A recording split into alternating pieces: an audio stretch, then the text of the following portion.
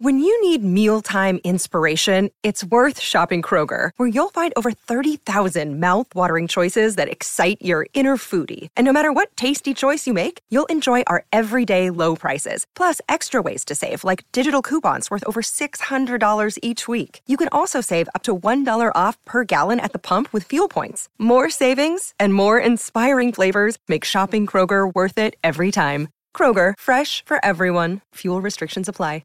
Another day is here, and you're ready for it. What to wear? Check. Breakfast, lunch, and dinner? Check. Planning for what's next and how to save for it? That's where Bank of America can help. For your financial to-dos, Bank of America has experts ready to help get you closer to your goals. Get started at one of our local financial centers or 24/7 in our mobile banking app. Find a location near you at bankofamerica.com/talktous. What would you like the power to do? Mobile banking requires downloading the app and is only available for select devices. Message and data rates may apply. Bank of America N.A., member FDIC. It's Andy Campbell! It's in! Campbell comes off the bench to be a hero! A superhero! Breakthrough! It's taken a while, but it's been worth the wait for Cardiff City!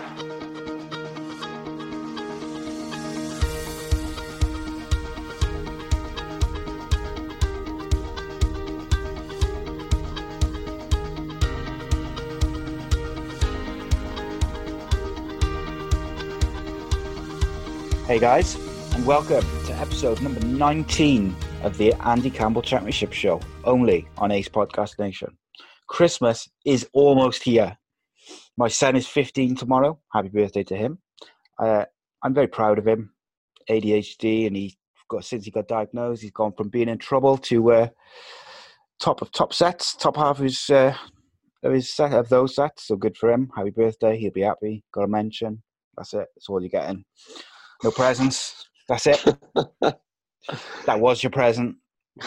And anyway, I'm your host, Si, and I'm joined by ex-Premier League Championship striker, Cardiff City legend, Mr. Andy Campbell. And as we usually, we'll start with any of the business. Then we'll have four today, main featured games from the weekend's rounds of matches. And we will focus in detail on those games before we talk about all the other games. Then we'll give our 2 for 2, where we select two players or teams who had a nightmare or a blinder. Andy will answer your questions.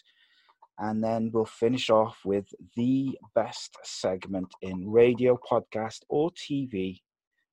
It's the fake Geordie Bingo Lingo, where Andy will teach me something about his northern culture, whether it be slang or a well-known phrase or a place. It's just an education. So, always learning, Si. Got to. But since it's Christmas, we're doing something special here at ACEcast Nation. So starting from today, which is Monday when we're recording this, is the 10 days of ACEcast. So for the next 10 days, we'll be releasing a brand new show every single day, starting today, which is the Danny Batten MMA show, where we're talking about UFC 245. And then there'll be a new show every single day.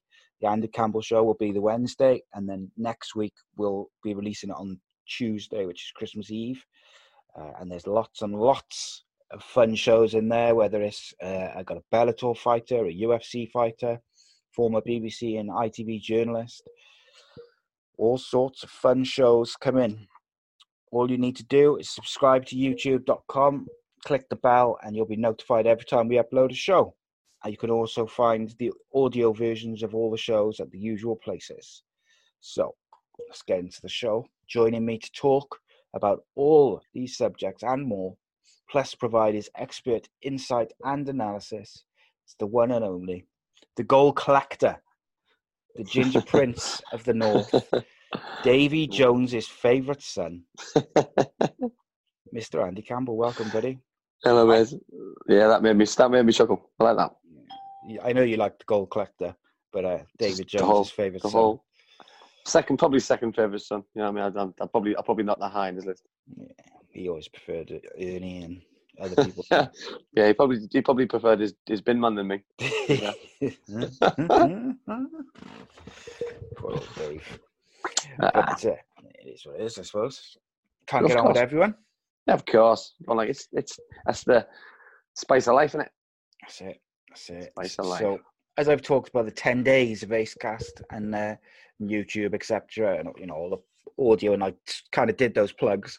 We'll just have a little thing from the sponsor, and then we'll get into it.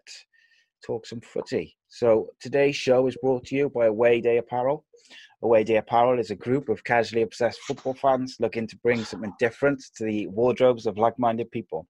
With football, music, weekend carnage high on the agenda, they aim to bring you some exclusive products. They're edgy, controversial, but most importantly current, from t-shirts, polos, shorts to hoodies, jackets, accessories. Stick with them, and they aim to bring you terrace wear that will turn heads and provide that cutting-edge look we all crave. It's a bit of an Away Day Apparel fest today. Andy's modelling the sky blue t-shirt. I've got the olive green, and we even got a little banner by there. So there we go. Just there. Need to get one on your side, don't we? Just like a big one. Yeah, tattoo. Yeah, can't fault them. Can't fault Alan. Can't fault Away Day Apparel. Good stuff. And I'm quite excited to see some of their stuff coming in 2020 because I've had a little peek and it's lush, gotta say. So I'm very excited. And they've been big supporters of the show and the channel indeed. So shout out to them. Yep. Hashtag not hooligans. Very much so. Don't believe what you read on social media. That's all I got to say about that. I couldn't resist. I'm sorry, I'm very tired. So, any other business, Andy? What we got, mate? I'm going to start with the Old Firm because I was very interested in watching the game yesterday lunchtime, so it kept me busy before the Premier League football started the weekend, and it just got me thinking about the size of the Rangers, the size of Celtic, obviously a similar size football clubs, but the possibility of getting them into English football, and where would they start? Would they come into the Championship with the likes of Middlesbrough, Cardiff City, Sheffield Wednesday, etc.? Because obviously they're massive football clubs, and I just thought to myself, it would ruin Scottish football. You know what I mean? It would absolutely ruin it. You know what I mean? So you're leaving behind a sinking ship, and it would ruin so many hearts and so many. That wasn't a pun, by the way. So many football fans, and it would just ruin it. It would ruin the nation and ruin the football. So you know what I mean? People would probably love it because it would make the English football bigger. It would make the Championship huge with seeing the travelling hordes of fans. You know what I mean? It would be amazing to see. You know what I mean? But I think when you hear pundits talking about it, I just don't think it's a non-starter. I just don't think it could ever happen. And it's a shame for the players, but that's the reason why Scottish players come north of the border to play. The likes of the Andy Robertsons, who's excelling at Liverpool. We've had Charlie Adams of the past. We've had so many good players come from Scotland, but it just didn't mention the greatest fullback of all time. Then I can't believe it. Super Kev. Yeah. Yeah. Well, I was saving that because I thought you might have mentioned him. Yeah. You know what I mean? So he obviously played for Aberdeen and then came north of the border and made a good living for himself and made a name for himself before, obviously going back up to his roots and going back. I'm sure he lives there now. So big shout out to Kev, by the way, because top lad, top player. But I'm not giving him a shout out until he returns my messages and comes on the show. Kev, get in touch. Get it. I got got in touch. Gavin Ray texted him and you're texting him. Yeah. He said yes. And fighting the battle. I want some of his art as well, I've got to say. Yeah, he's very talented. Very talented, yeah. Very talented. But then gets me moving on to my next part. Hang on. I just want to say, sorry, mate, to interrupt you. Before you just say about that. The first thing I would say is, I think Rangers and Celtic, people think that they would just come into the Championship and walk it, get promoted. And I think they'd be very surprised. I think, for instance, the way Leeds played in the first half against Cardiff on Saturday, they would have spanked Celtic and Rangers. Oh, Rangers, yeah. On what I saw yesterday, the Rangers played Motherwell yesterday, didn't they? Motherwell's performance. Motherwell, for long periods of that game, just coasted through the game. They didn't need to be spectacular. You know what I mean? Rangers didn't really create loads of chances. The goalkeeper had a decent game, but yeah, that's by the by. But they certainly wouldn't pull up the trees, and they wouldn't be as strong as the West Broms of this world. You know what I mean? No. They've got Premier League players and lads who've won the Premier League in their squad and who played for the country. So it would be a big ask, but it's just pundits beating that drum. It's media beating the drum, but you know what I mean. Yeah, but then, go on. Sorry. Go on, carry on. I was going to say, in my opinion, it'd be a mistake. I think the negatives far outweigh the positives. You know, there is some positives to it, like the away days for fans and stuff. They'd be awesome. They would be great.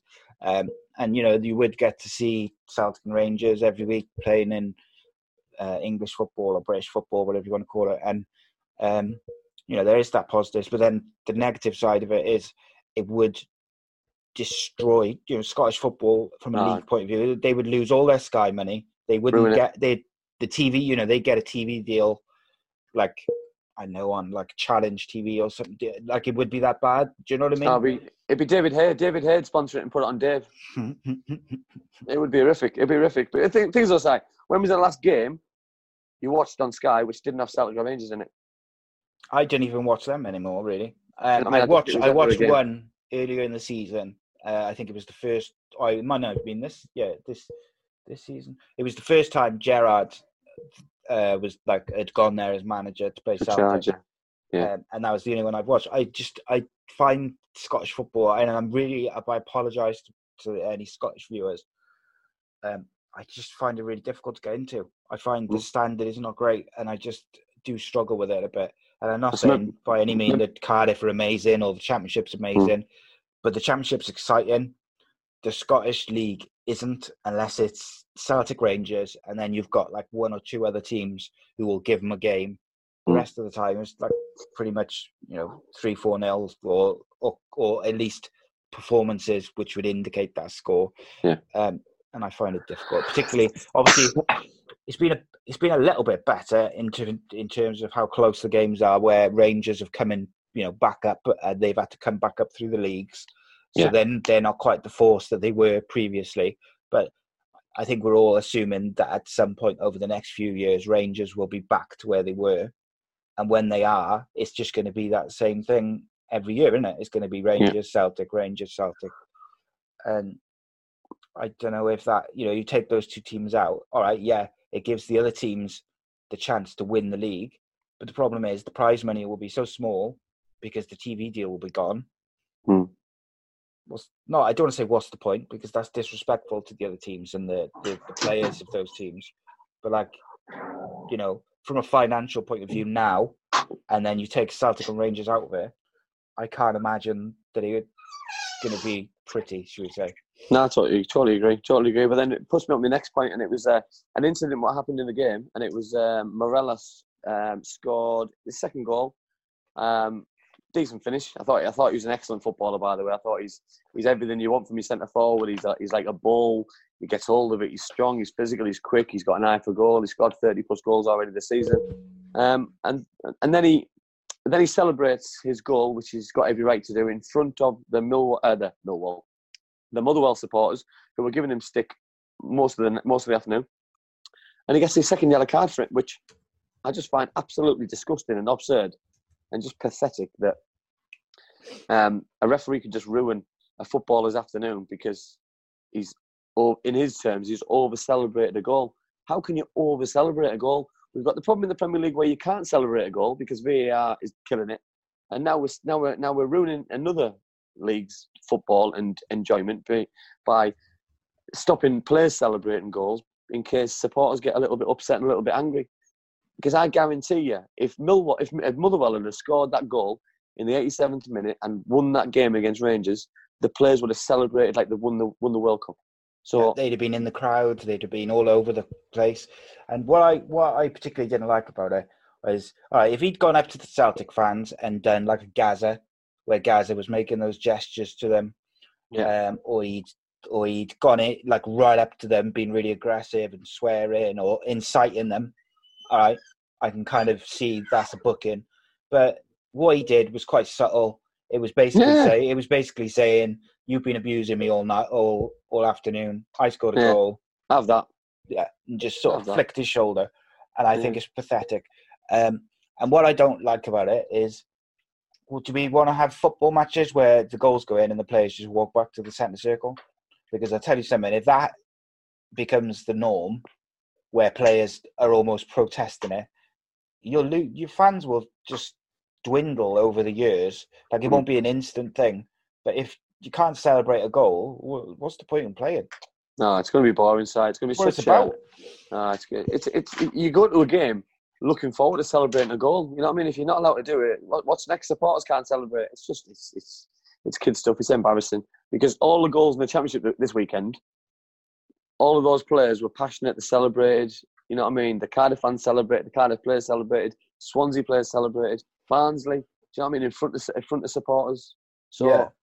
Well, here's a question for you then. I just thought of, as you've just said, what was like the most weirdest, or what like a planned celebration or something like that, which you ever done? I don't think I ever planned a celebration. I think that's shocking. Yeah, I know. Well, I know. Well, didn't score mine were probably just off the cuff because the buzz of scoring a goal. I think sometimes things just went out the window that. And just pure emotion. That you know what I mean. I think sometimes I planned to go to an area to celebrate, but then all of a sudden celebrated in a different area, and somewhere else, in front of different people. So it was just, you know what I mean. The funniest celebrations, obviously, the one at Oldham where some nice gentleman threw a pie at me, and it was a great shot. So it's impressive, isn't it? Well, where was it? Huddersfield. Oldham away. Oldham away at Boundary Park.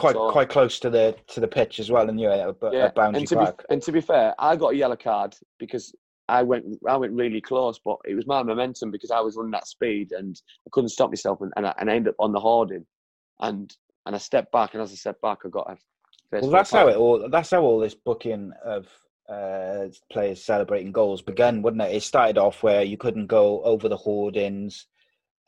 And then it was you couldn't hug the crowd or the other way around. And they've kind of built it up. And I got a real problem with the Rangers player being booked because it's just common sense, isn't it? Like, it wasn't offensive. It wasn't aggressive. He's already been booked. So it's like the ref just wants to be the centre of attention. He just wants to send someone off from Rangers almost. And obviously he's their best player. He just wants to kind of... What a player, by the way. That's what it felt like. That's what it felt like. But you know, unfortunately, there's a few refs like that, isn't there, who seem to be Clattenburg-esque in the way they conduct themselves.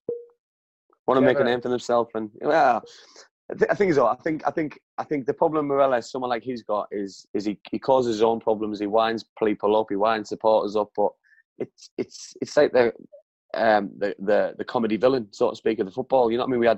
We've had it in the past, Gaza, Vinnie Jones, all these kind of players, and we take them away. If Scottish football lost a player like Morales, it would be brutal for Rangers. It's brutal for Scottish football because you want the best players they can.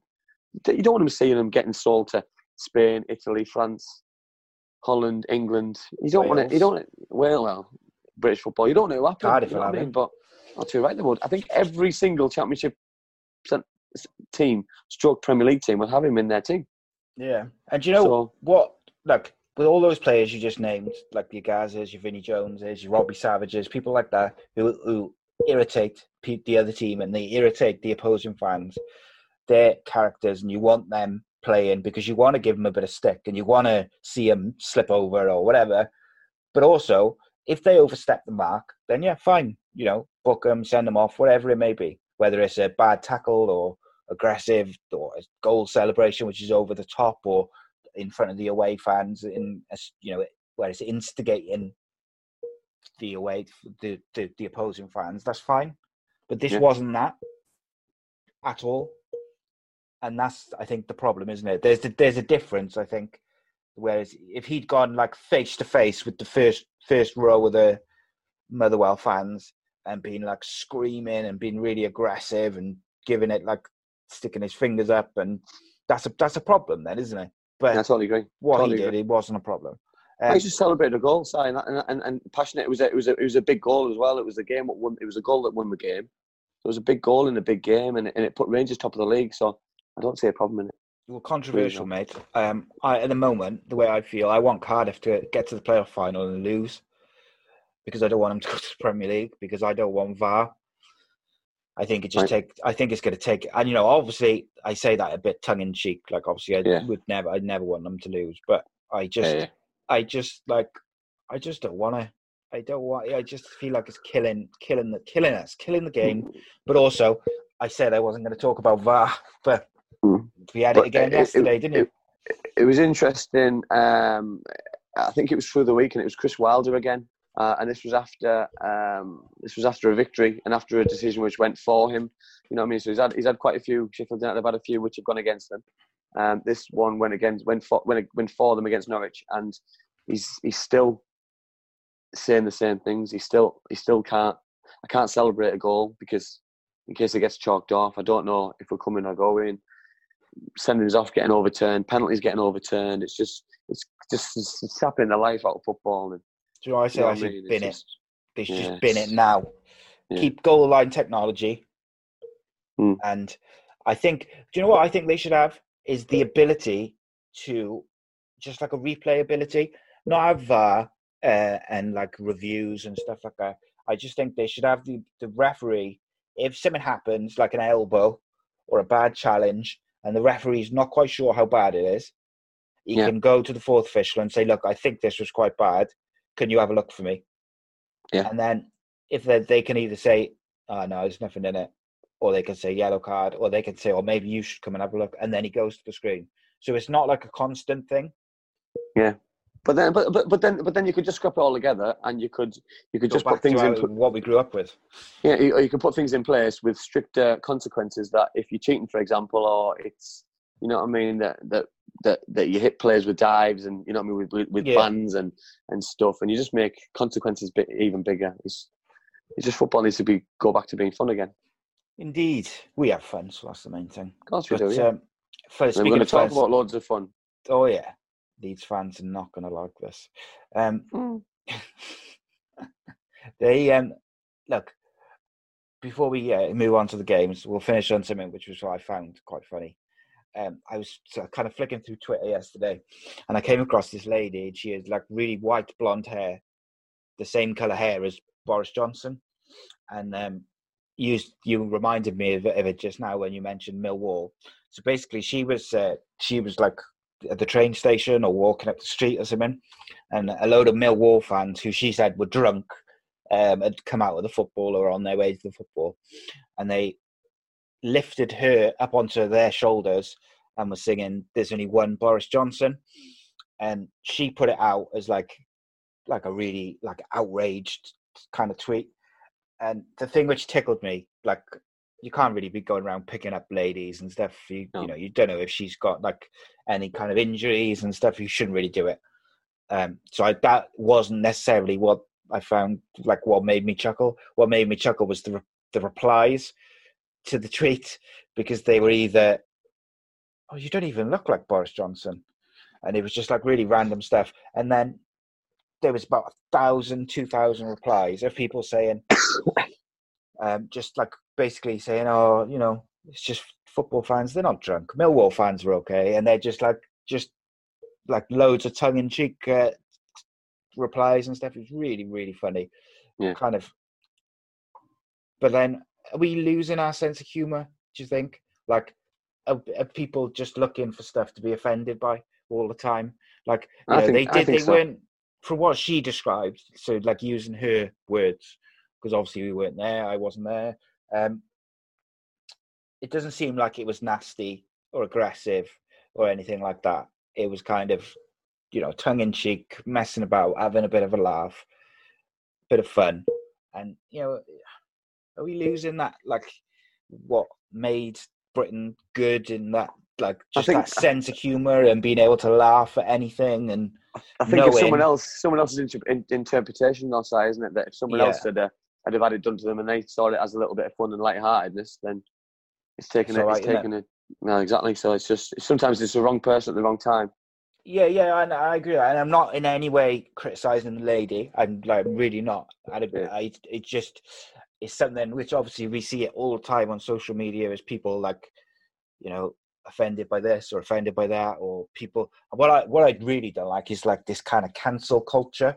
where if someone makes a joke which people don't like, it's like they should be sacked and lose their job, and everyone kind of goes after them. And and if you say something like a racist joke or something really offensive, like and unacceptable, then that's your own fault, and you got to put up with the consequences, because most employers are not going to put up with that.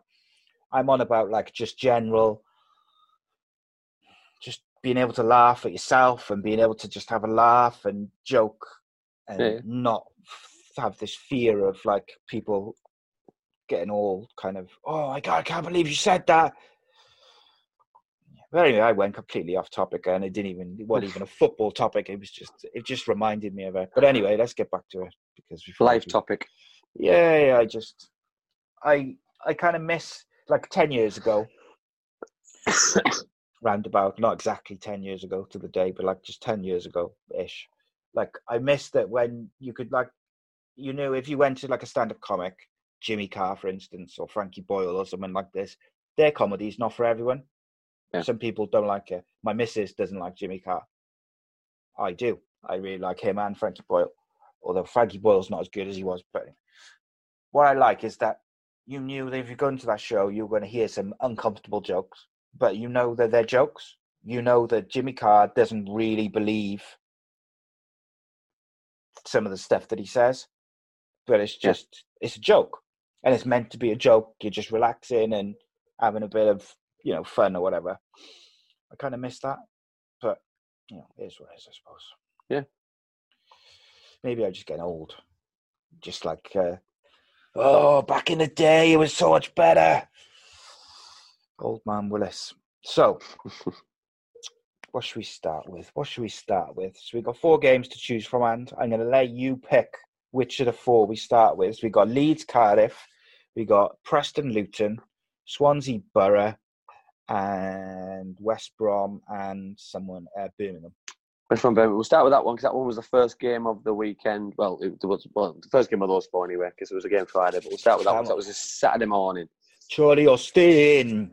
Saturday morning, early fixture. To be honest, watching the game, it was Birmingham started really strong. I was really impressed with the way that they started. It was interesting, this game, the amount of joy that both teams were getting from set pieces, which was quite alarming, really, that both teams could not defend a set piece. That's free kicks, corners, throw-ins, just long throw-ins in the box. And Birmingham played it really well. You know what I mean? That Harley Dean had a couple of chances before he got his goal in the second half. Jukovic obviously scored from a set piece in the first half, but could have had another chance. Long throws in the box. And for a Slaven Bilic team to defend like they did from set pieces was quite alarming and quite worrying, especially in the local derby, that they couldn't really cope with what was thrown at them. And Birmingham aren't a bullying side. They've got some nice footballers. I thought Jude Bellingham was outstanding. His set pieces were superb. His through ball for a couple of chances in the first half were excellent. He had the hand in both goals. The first one, obviously, a corner. The second one, a corner. The first one was a second phase for Jukovic's header. But I think West Brom were really lucky to come out of it unscathed. Dean Garner's goal, I've watched it about 5-6 times, and I'm still on the fence about if it's offside, because it happens so quickly. I'm sure he is onside, because the defender comes out really quickly, but it happens in a split second. It's so hard for a referee and a linesman to make that kind of judgment and cut that goal off if it is a goal. And but when you've got a player on the bench side like Charlie Austin, I said it midweek. He scored a goal against Wigan, and then he came off straight away, and he scored 2 goals on Saturday lunchtime. That someone takes a risk on him, he's going to score goals. And why wasn't loads of teams knocking on that door to bring him into the team? Because he's just a natural born goal scorer, and if they get him firing on all cylinders, he's going to be hard to stop scoring goals. Yeah, I think the biggest issue with him is his fitness. Trying to keep him fit for long periods of time, he does seem to pick up a lot of niggles, and he's had a couple of bad injuries. I think he's getting managed really well, though, side, because he got brought off straight after the goal on Wednesday against Wigan. He was obviously sub on the weekend, so only came on about 20-25 minutes to go. So he's been used sparingly, but if that's very clever, that he knows that we've got loads of games coming up, and obviously Robson Khan, who started but came on Wednesday night. If he's swapping the two over, it's really good man management by Village. Yeah, well, the thing is, for instance, with West Brom, when they've got Robson Kanu, they've got Austin, they got the other one, I can't remember his name, Diagana, is it? Jukovic, no. West Birmingham. I can't remember what his name is. But they've got a selection of strikers, 3 or 4 really good strikers.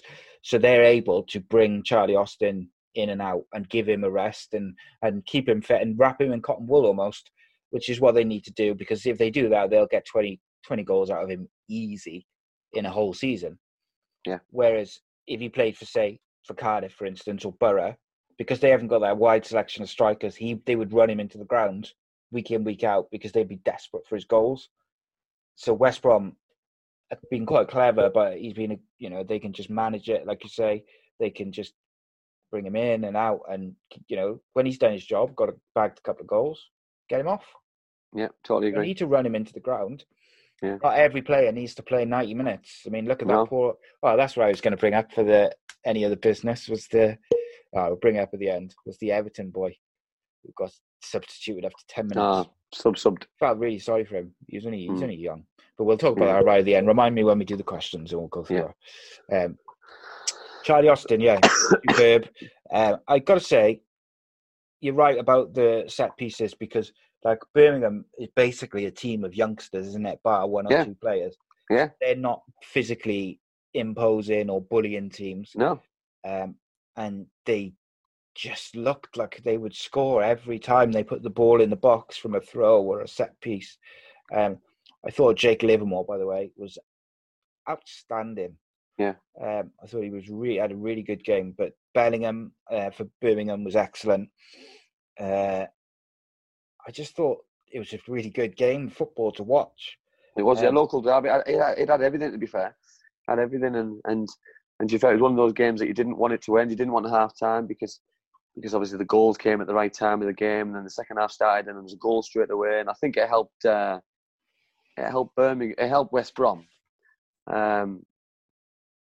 Who's the West Brom keeper, mate?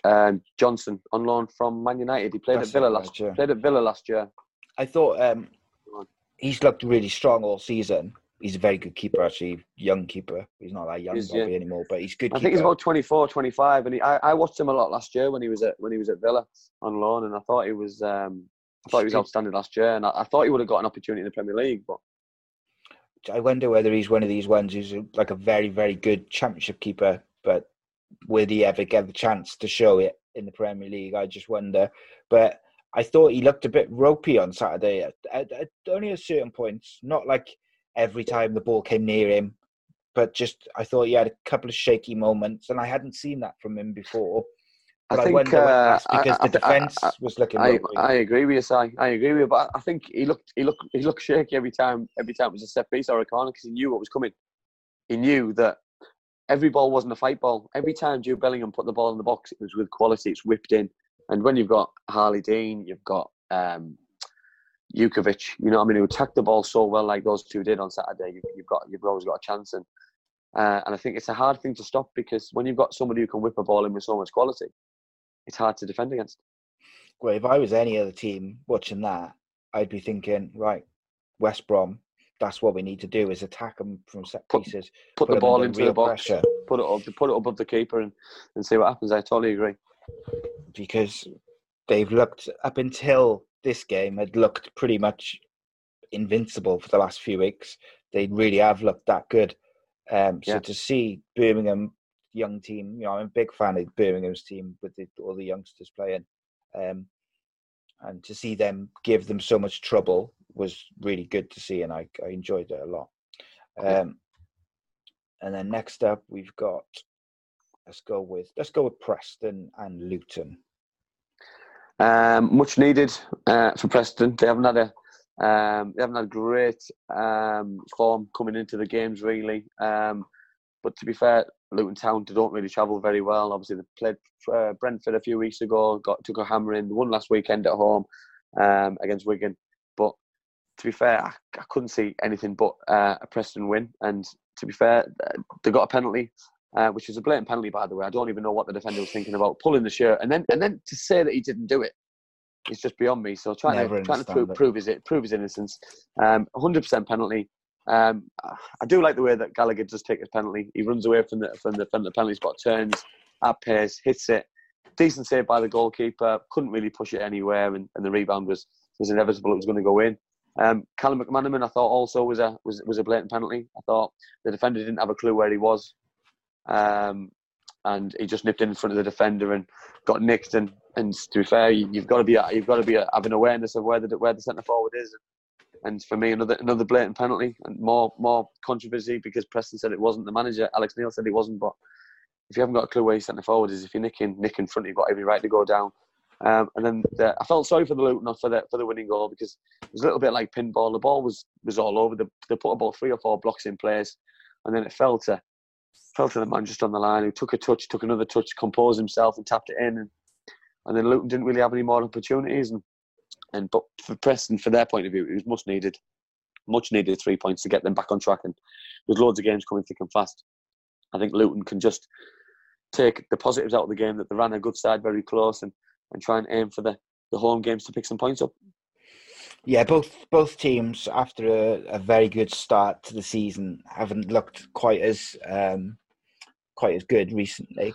But I thought Preston looked a bit better in this game. And Luton, like you said, there was plenty of positives to take from them, and I hope they can push on again then and have a little run after Christmas or over Christmas to get back to where they were, because they were involved in a lot of exciting games, at the start of the season. And same for Preston. How many weeks in a row were we saying, like, Preston just keep doing it and doing it? They just kept winning, and we were looking silly. But this is the last couple of weeks is the kind of performances that we had discussed and expected at the start of the season. I think their problem is they haven't got a massive squad. No. And they've got a few injuries, and then it's difficult then, isn't it, to keep that momentum going when you lose your big players for a week or two, or even just a game or two, because, that momentum could be halted in one game, can't it? If you lose, heavily, or you have a bad performance, that row or that run of games of winning can end quickly, and then it can turn to a not so good run quick enough as well. I think the problem side teams have got in the playoffs at the minute are the distance between the top 2 and the playoffs now is just ridiculous, and you're in a catch-22 position, aren't you? Because you want to consolidate your playoff position because you want to try and stay in there, but then you're looking above you, and the gap's it seems to be getting bigger the other way than it is. You're just not clawing anything back because they're relentless at the top. Preston have lost a couple of games. They beat Fulham in the week, which is a great result, but we'll talk about Fulham soon when we'll talk about their game. But you know what I mean? You've just got to churn results over and stay in there as long as you can, because it's only 4 places, and the start of the season, like you just said, like the Preston have had, if they fall away for the rest of the season and don't get in the playoffs, it won't be a very good season because of the way that they've done it. So it's, you know what I mean, regardless of what we said at the start of the season about expecting them to struggle, they haven't struggled, and they've been up there all season. They haven't been outside the playoffs, so they can't afford for their season to be a success or very unsuccessful if they don't stay in the playoff places and they fall away from some bad results. But the thing is, they were so good for so long that if they don't get to at least the playoffs, you're right, it's a bad season, even though at the start of the season they probably would have taken a top 10 finish. Yeah, totally agree. We talked about this last week, and I think probably the week before, about you've got to have your targets, but you've also got to alter those targets as you're going through the season and adapt to the situation. Yeah, they've got to be smart. They've got to be smart targets, and they've got to be achievable. And at the start of the season, were they achievable if they aim for the playoffs? Not in my eyes, but now, for me, if they don't finish in the top 6, they've underachieved. Yeah, I completely agree. And the thing is, and the league table don't lie. No, I totally. It's the things on it. It's we go on about it, we laugh about it, we joke about it, and they deserve to be 3rd in the league for the way that they've played all season. But if they finish 10th in the league come May, they've underachieved, and the manager won't be happy, and he'll start to question the players. He'll start to question, is he good enough? Because that's just the way of the world. Yeah, absolutely, mate. To quote my favourite phrase, it would be piss poor. Oh, it'll be awesome. because and like I'm not having to go at Preston. What I'm saying is they were so good, and have been so good this season that they've set high expectations for themselves now. And this also saying, I'll back ourselves up as well. If they finish 10th in the league, for example, in the end of the season, it won't be "we told you so" because they'll have still surpassed how they're better than we thought. I think we both said we thought they were going to go down. I think, didn't we? I did. I thought that 100%. I thought they would be fighting relegation. You know what I mean? So they've massively overachieved, but they're there on merit. So they need to kick on now and go to another level. And it's the manager, the chairman, the football club to look at the window and think, can we sustain this? Can we go to the other level? Can we take a risk? Because the carrot at the end of it potentially is a Premier League, which becomes financially, it's a big risk, but it's a good risk to take. So it's something that they've got to look at. In my opinion, for Preston to make the playoffs, I believe that they need to bring in some loan players or sign a couple of players.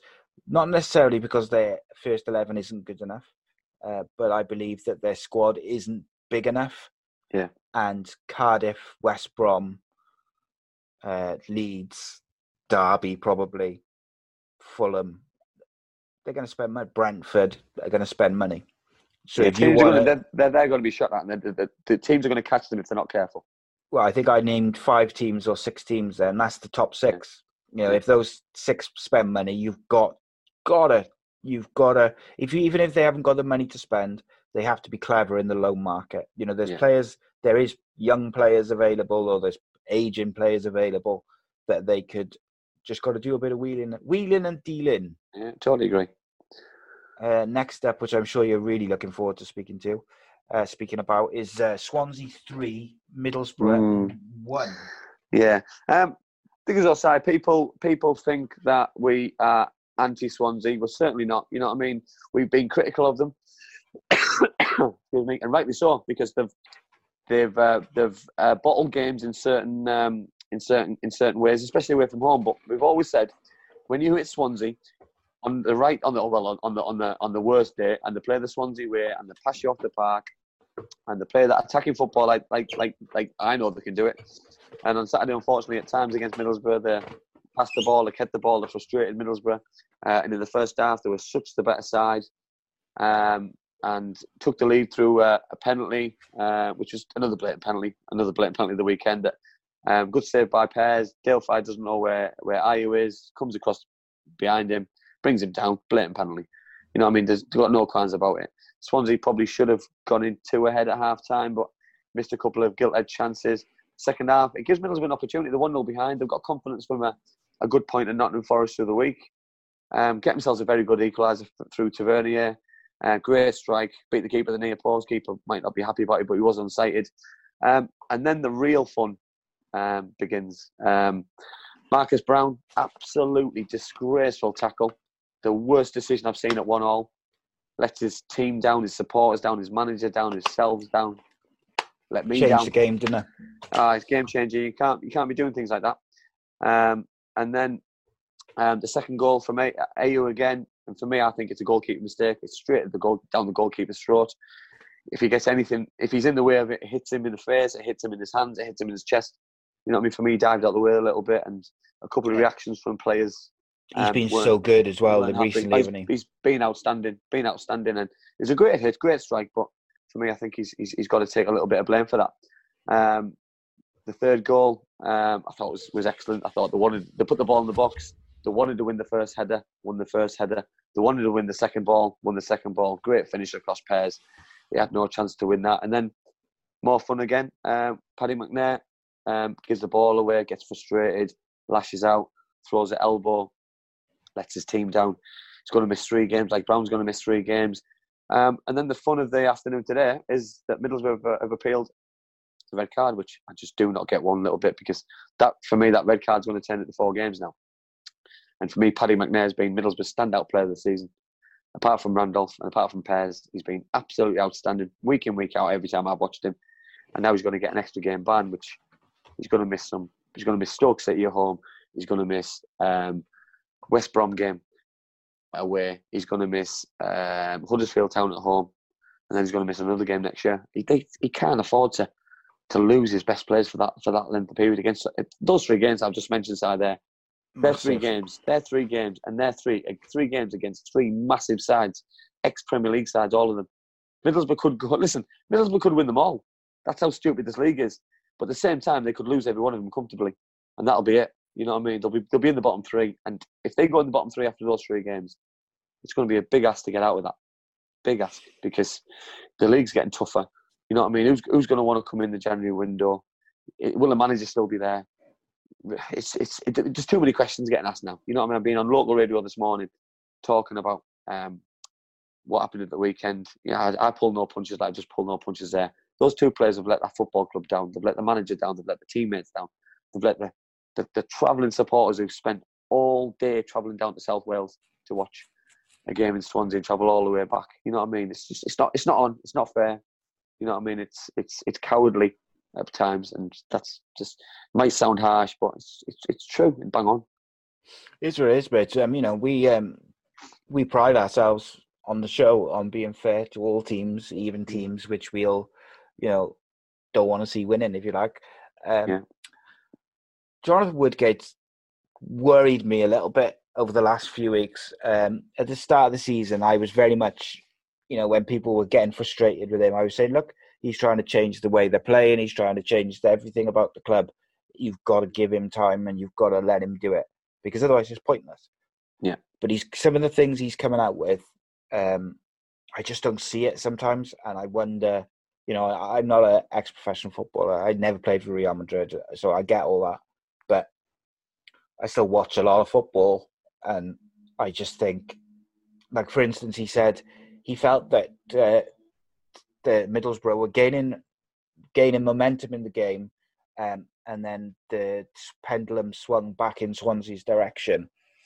Now, to me, yes, the sendings off, the first sending offs has changed the game. It has, absolutely. But as you've just said, Swansea should have been at least 2 up in a half time, and they probably could have had a couple more. Now, obviously I've only seen the extended highlights, so you're talking like 10 or I think 15 minutes. Goals change games, Si. Goals change games. I get his point. So when they score, they've got the momentum, they've got the pendulum swung in their favour, and then for them to go down to 10 men, I get the point. But for long periods of that game, they were second best. Yeah. Second best, comfortably, against a well-drilled, well-organised side. They had 62% possession against 38. Swansea had 7 shots on target in the Middlesbrough 3. You know, things like this don't make sense. It just doesn't make sense. You know what I mean? That they dominated the game. So they dominated the game. They deserve to win the game. It's that simple. It's not. I'm pro Jonathan Woodgate. I'm pro Middlesbrough. But sometimes when you come after a game, you sometimes a bigger man. We got beat by the better side. Yeah. Move on to the next. We've got some bigger games coming up. We have to go on. We have to concentrate on them now. That game's gone. Just move on. Don't be. There's no point looking back now. You know, I mean, look back at the red card. What's the point?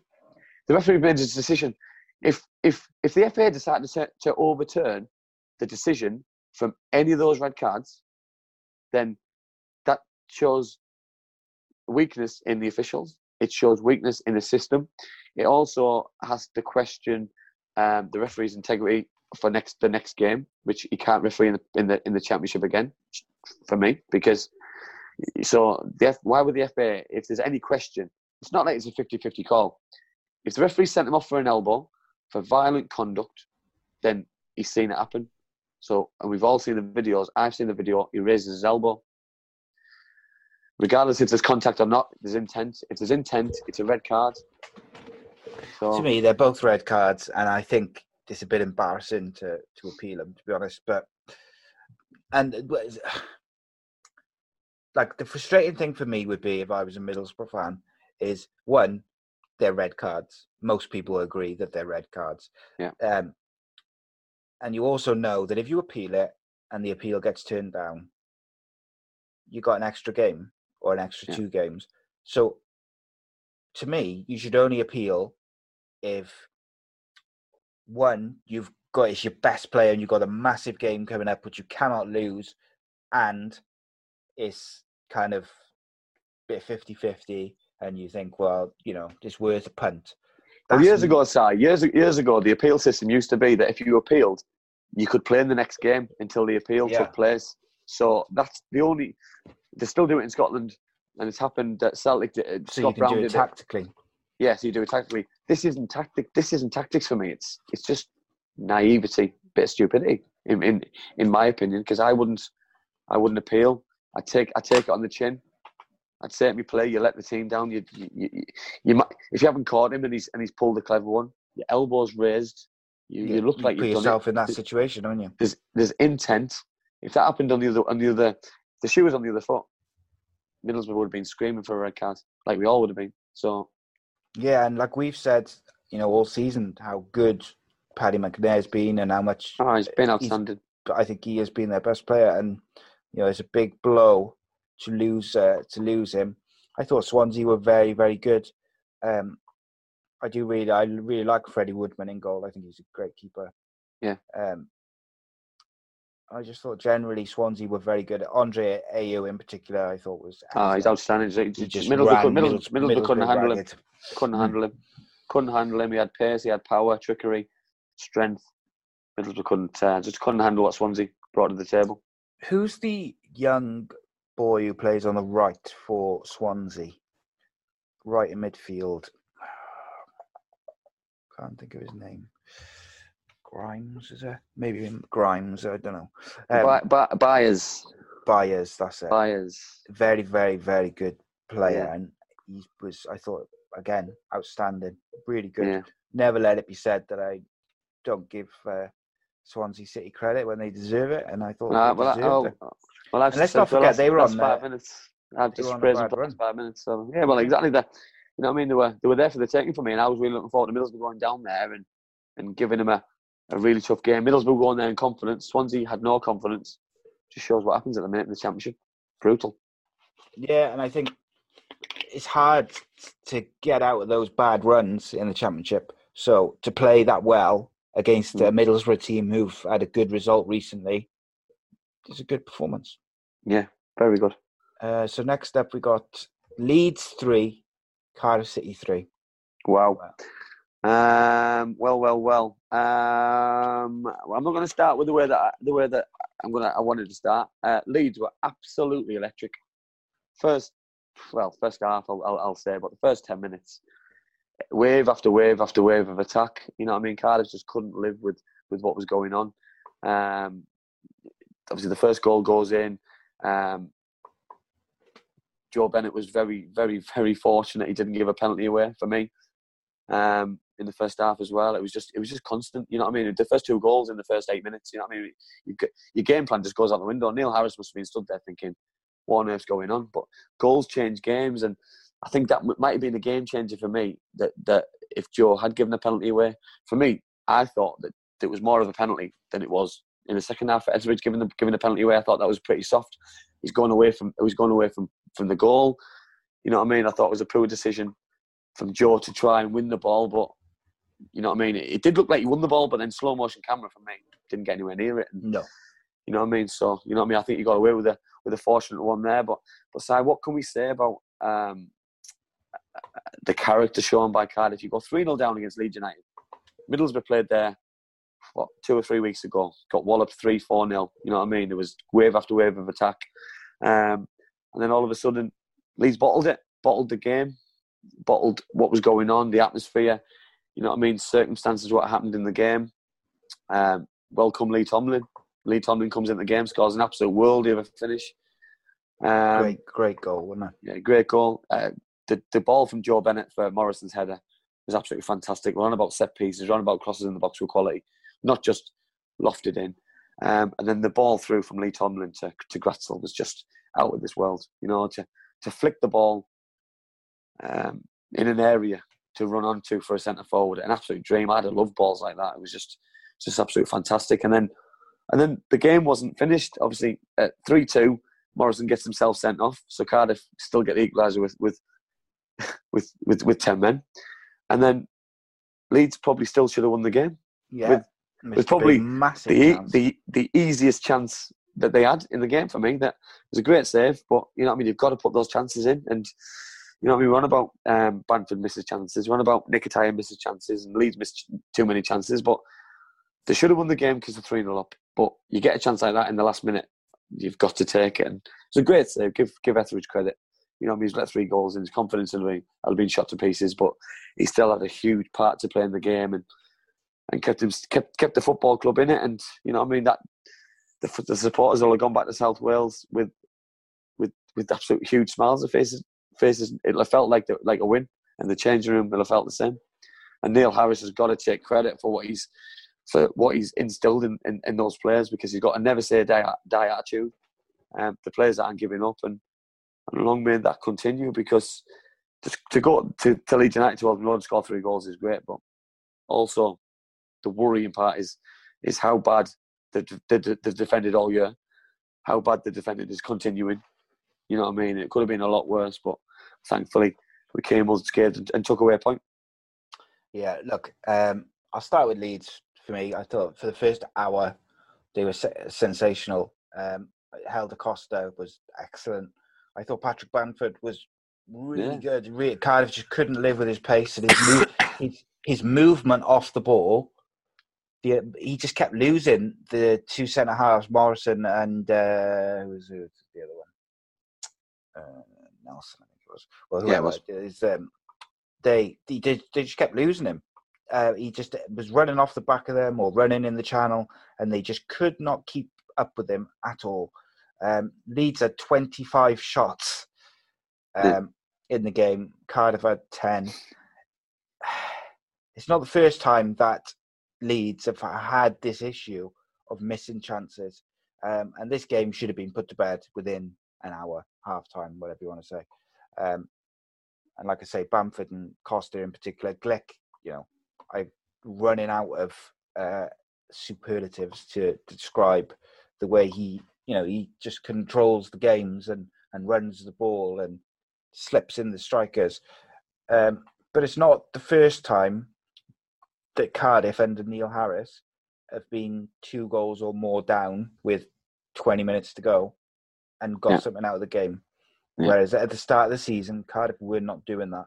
Cardiff, if they went down, they were kind of losing, and that was it, which is a good sign.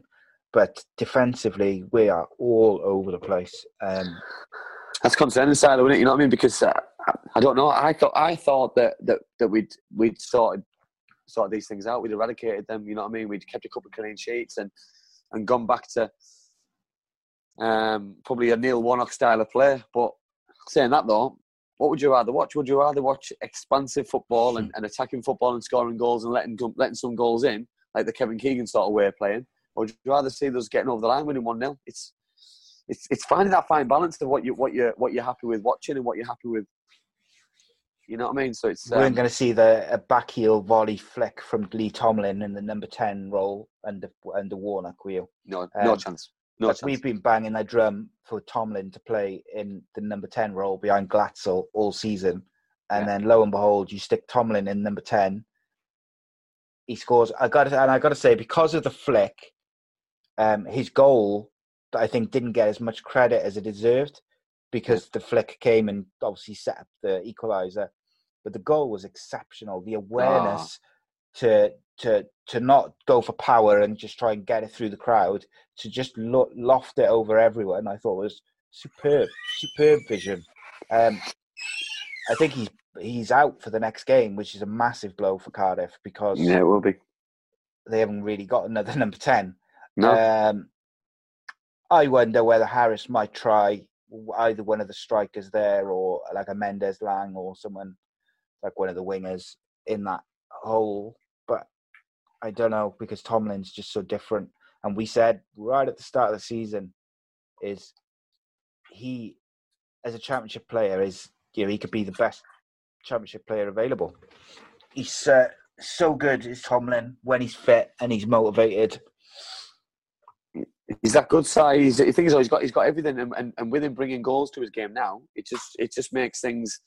It just puts more value on him. You know what I mean? He's always got the assist, because he's that kind of player. But to bring goals to your game as well, and not just goals. You know what I mean? The way, the vision on Saturday to lob that over. You know what I mean? To have the awareness to, you know what I mean, to not panic, to not rush it. You're 3-0 down. You know what I mean? It was an ideal opportunity just to lash at something and just hope for the best. But no, loft it over, put it in the top corner, put it back where it's come from, and then go and celebrate in the right way. Get the ball, go start again, go and make things happen, because we've got our tails up now. You know what I mean? And he knows he's got all the ability in the world. He's got abundance of ability, and he'll be a big miss. But at the same time, he should, for me, when fit, when playing, should be first name on that team sheet at the minute. I thought Glatzel looked a lot better. He looked sharp and he looked dangerous. Yeah. There's still work to be done. If you're getting balls put in the right area, you're going to thrive on it. So I think I tweeted you actually not long after the game and said, Glatzel, if you look at all his goals from in Germany, they all come from through balls, crosses, balls in the box. And we just weren't giving him the ball in the right areas. Yeah. Like if you remember the Swansea game, he was picking it up, in between halfway in the area with his back to goal. And it's like, that's not where you're going to get the best out of him. That's not what his strengths are. So you've got to play to their strengths. So I know we disagree on the sending off, but just before that, I just wanted to say, like, Glatzel's finish, I think, was excellent. And lovely. It's 3-2, 80-something minute. Tomlin's flicked it through with the back heel. He's in the area. He's quite close to the goal as well, which can sometimes bring its own set of problems because you feel like you're losing space, don't you? And he just kept his composure and he just waited and then just slotted it past the keeper. I thought it was a superb finish under pressure.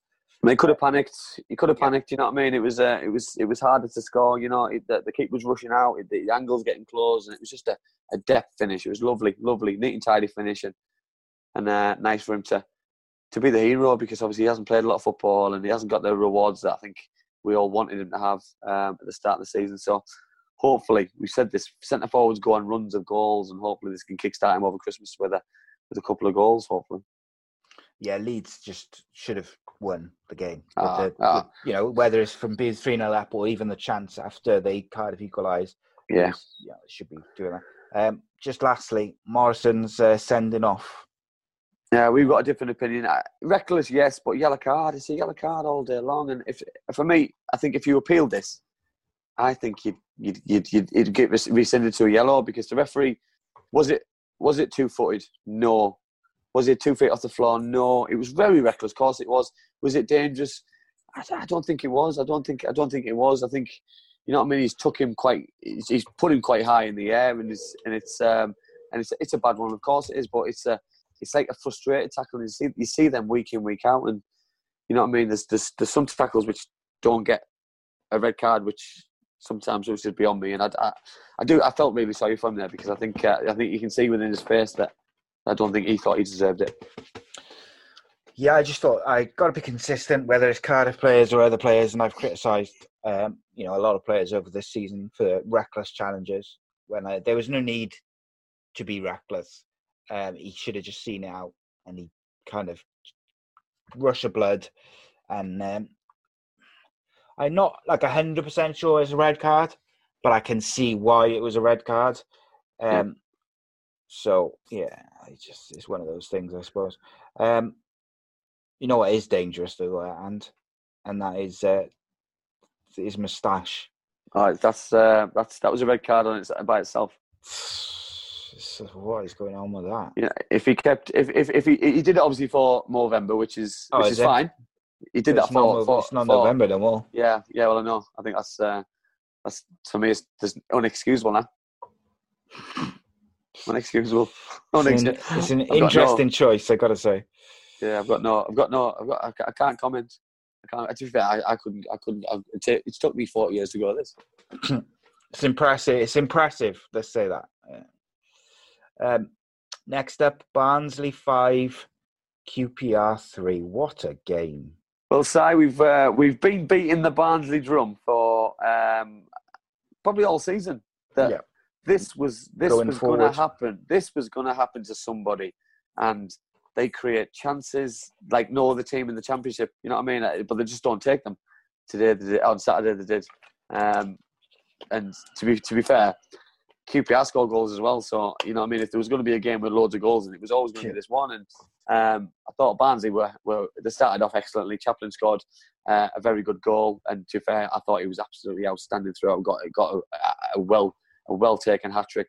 But I was still impressed with QPR that even the way that the goals are going in, it was like a boxing match that they kept coming back for more. That they kept attacking themselves and creating chances, and they go and score 3 goals. And Eze didn't get on the score sheet, Naki Wells didn't get on the score sheet, and Jordan Hugill didn't get on the score sheet. So they're obviously doing something right. You know what I mean? They were obviously defensively all over the place. Set pieces were all over. People not attacking the ball when they should be. Couldn't deal with crosses. You know what I mean? They were getting caught in the counter-attack. But when you're getting beat 3-1, 4-2, you've got to come out and you're going to get caught by teams who can attack. And unfortunately for them on Saturday, Barnsley caught them too many times on the counter-attack and were able to attack. And, you know what I mean? Corley Woodrow, we spoke about on a couple of occasions, scored again from a penalty spot, but I thought was excellent from set pieces. But Chaplin, for me, stole the show with his hat-trick. I thought was outstanding. Yeah, Chaplin, I thought Jacob Brown had an absolutely outstanding game. I thought Mowat as well. I thought Mowat set another couple of goals up, which is excellent. But we've been beating the drum. This was going to happen sooner rather than later for somebody, and unfortunately for QPR, it happened to them. Yes, do you know what's mad is how many times this season have we said about Barnsley that you can't keep having to score 3 goals to draw games, or not win, and then they've done that to QPR, where QPR have scored 3 and haven't won the game. You know, QPR will be very frustrated to have scored 3 goals away from home without the likes of Eze scoring, and have still come away with nothing.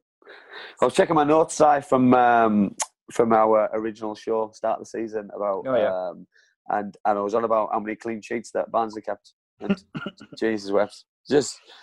It's just absolute joke. Absolute joke. I've never forgot about that. Yeah, remember. I've never seen anything like it. That they've conceded 45 goals in 22 games. There's only Luton who've conceded 1 more on 46, but they've scored 29. They've scored 10 goals more than Middlesbrough, in the bottom of the league. Do you know what I mean? So football's an entertaining platform, and the fans of Barnsley are certainly getting the money's worth week in, week out, home and away.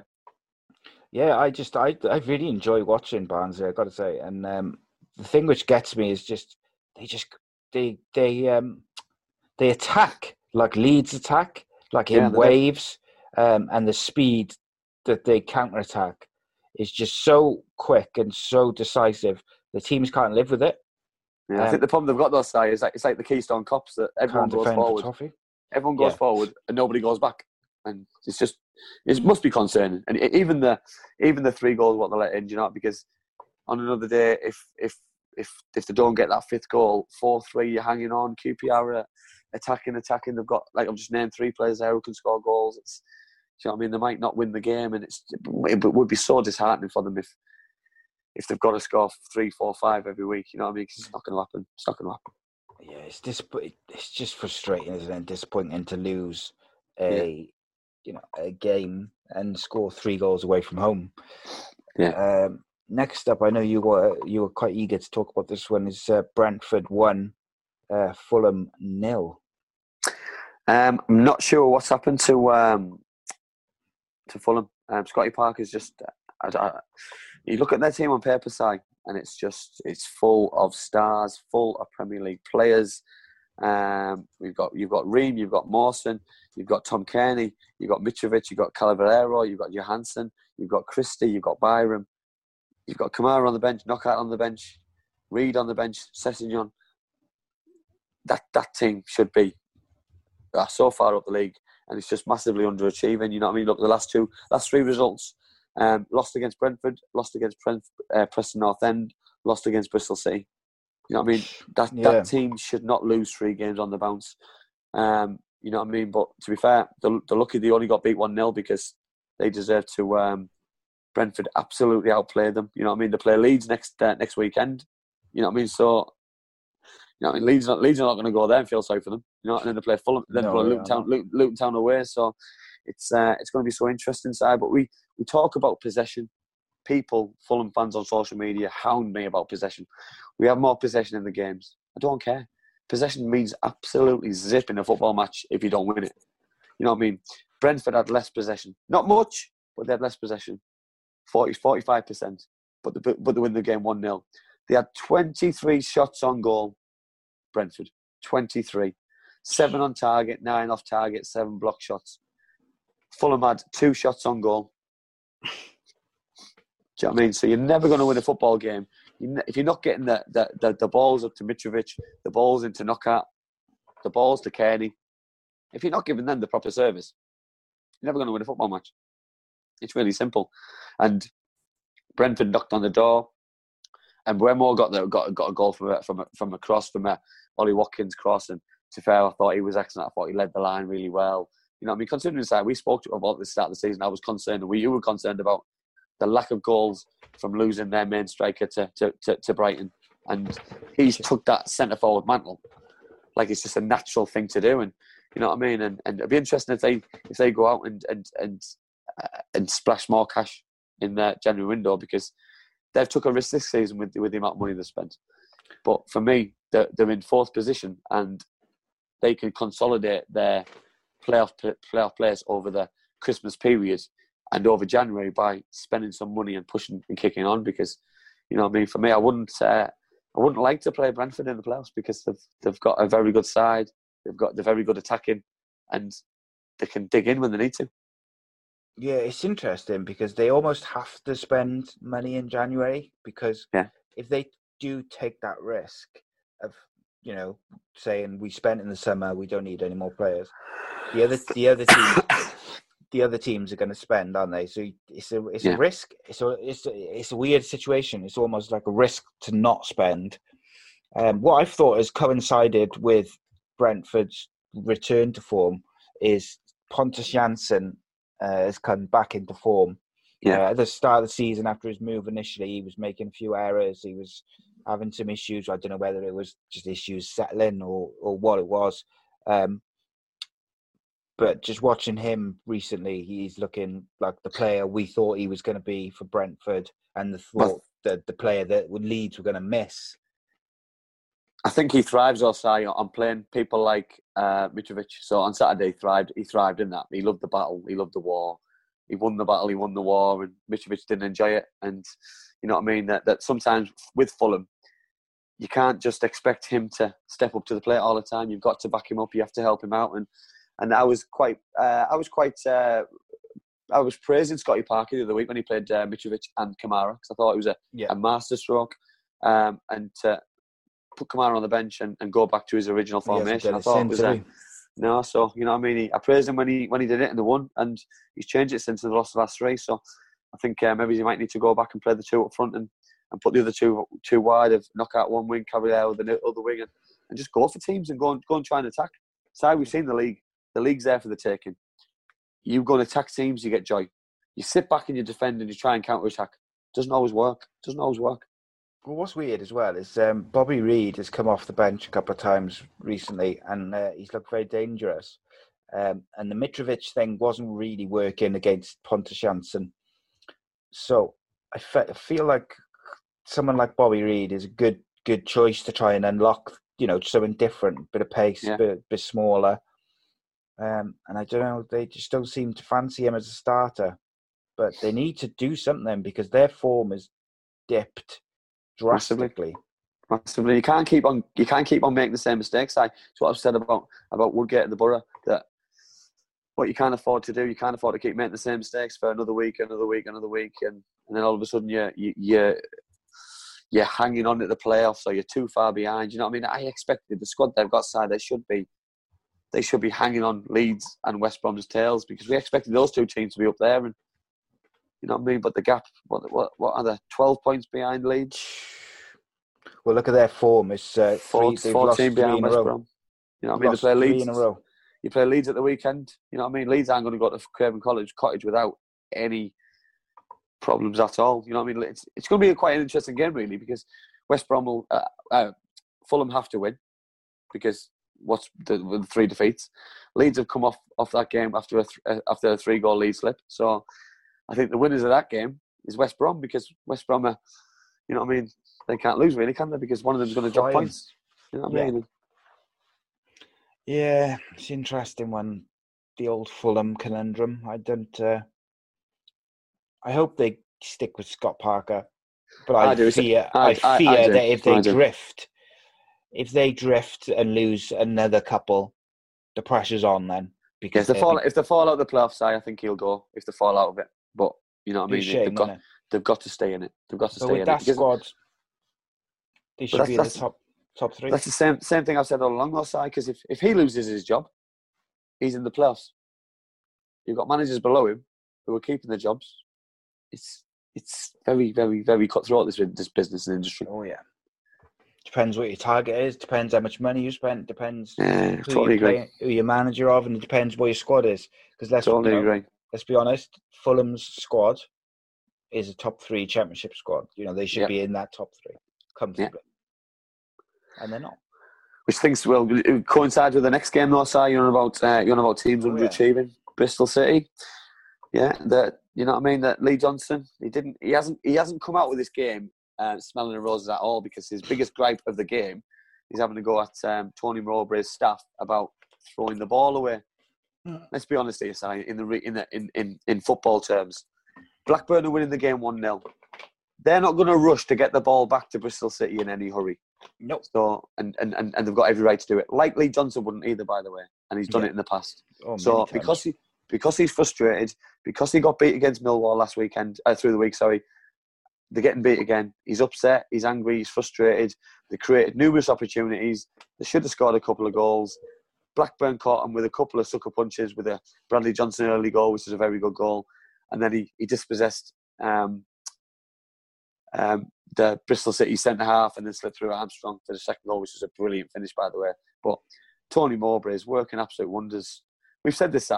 They seem to win every week, but they're still 9th in the league. I don't get it. Every week we say that they've won, but then they don't get any higher in the league. Can't work it out. There's 7 unbeaten, Si. 7 unbeaten. 7 unbeaten. 6 wins and a draw. You know what I mean? In the last 10, they've lost 1 game. It's just... How can they still... They must have been like... They must have been bottom of the league with no points.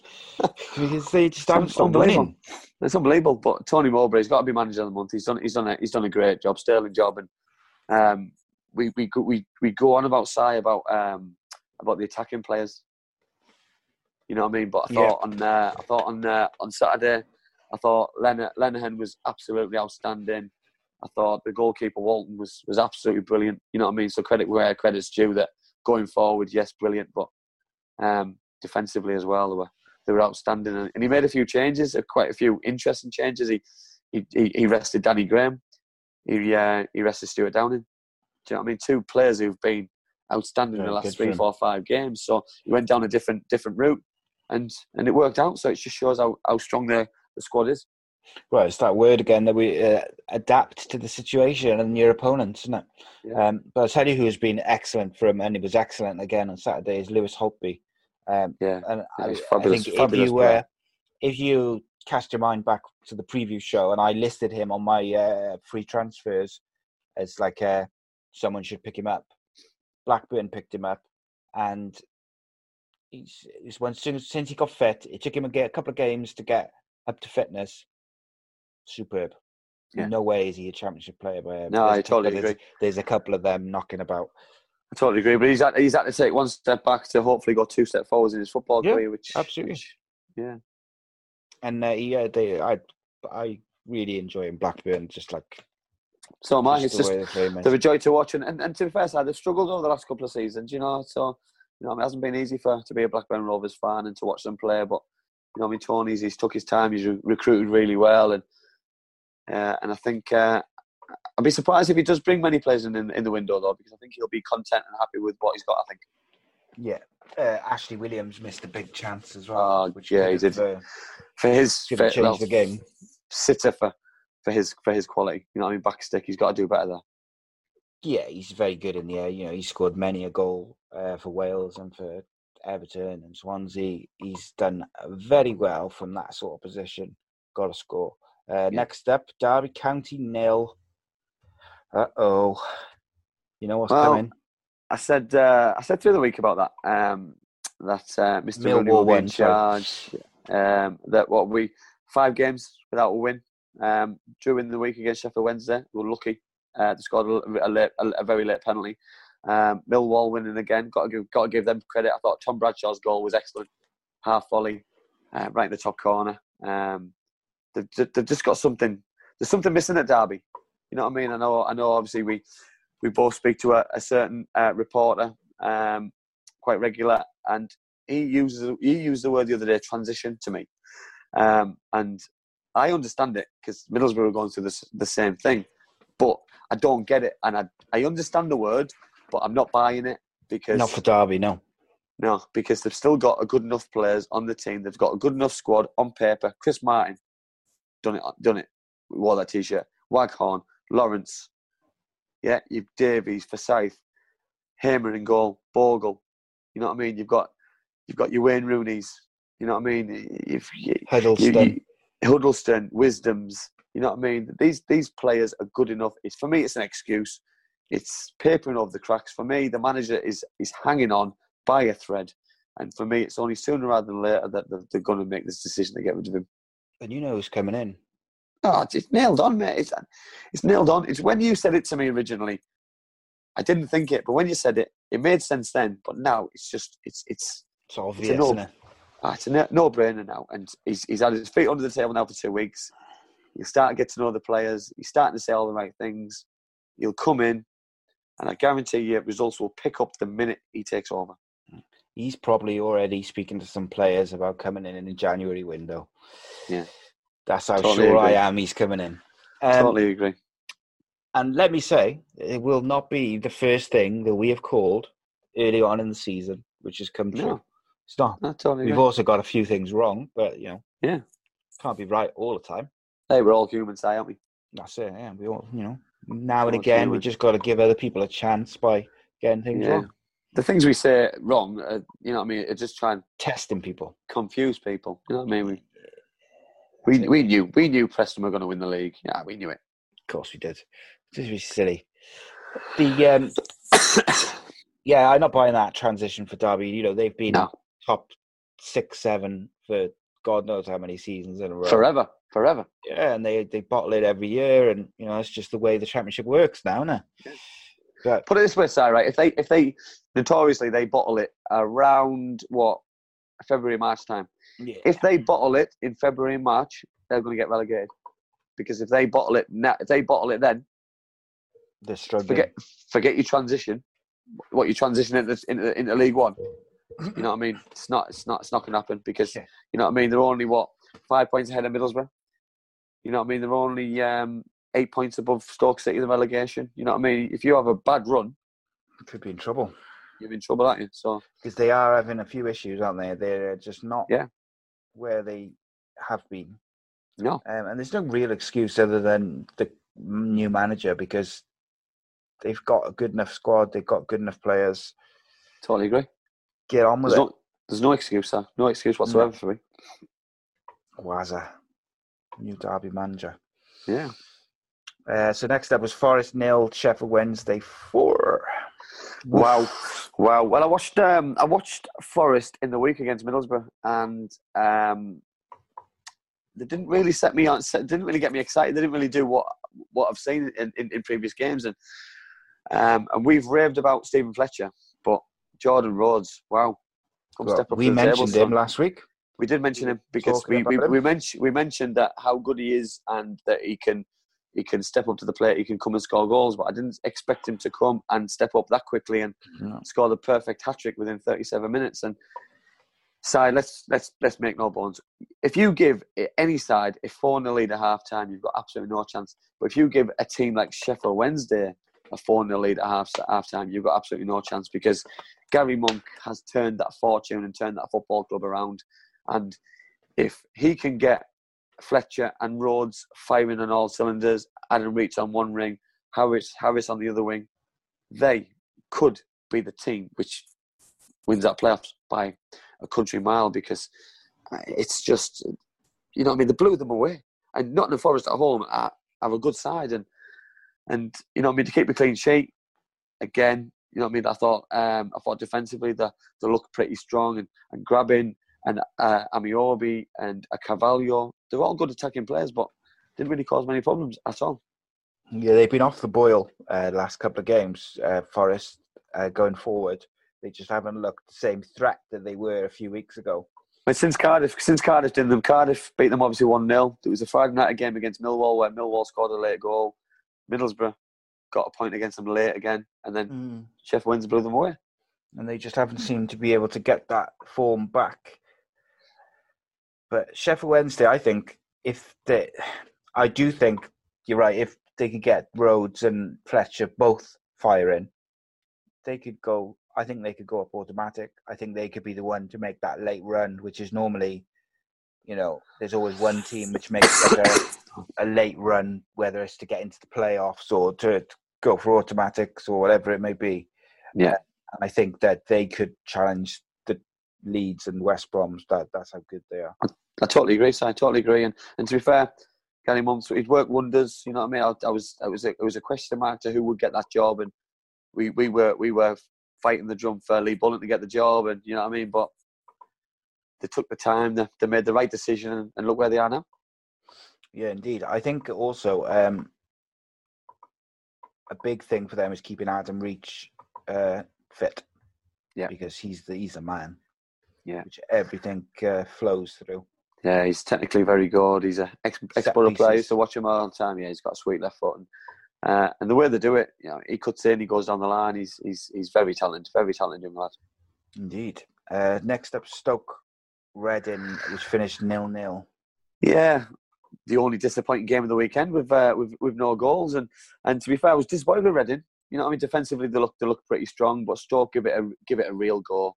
But just lacked real quality. You know, they're just missing goals. They're just missing someone who's got that confidence to put the ball in the back of the net, and they really needed it because of the way that the results went at the weekend. That it would have obviously put them ahead of Luton and got them out of the bottom three, and obviously would have clawed the gap back on Reading. But you know what I mean? They need to pick results up fast side, because we said about the change of manager, and will it change fortunes? And I believe it has. I believe that they've picked up a little bit, but they've obviously got some interesting games coming up. To play Middlesbrough next weekend, which is a massive game for both teams.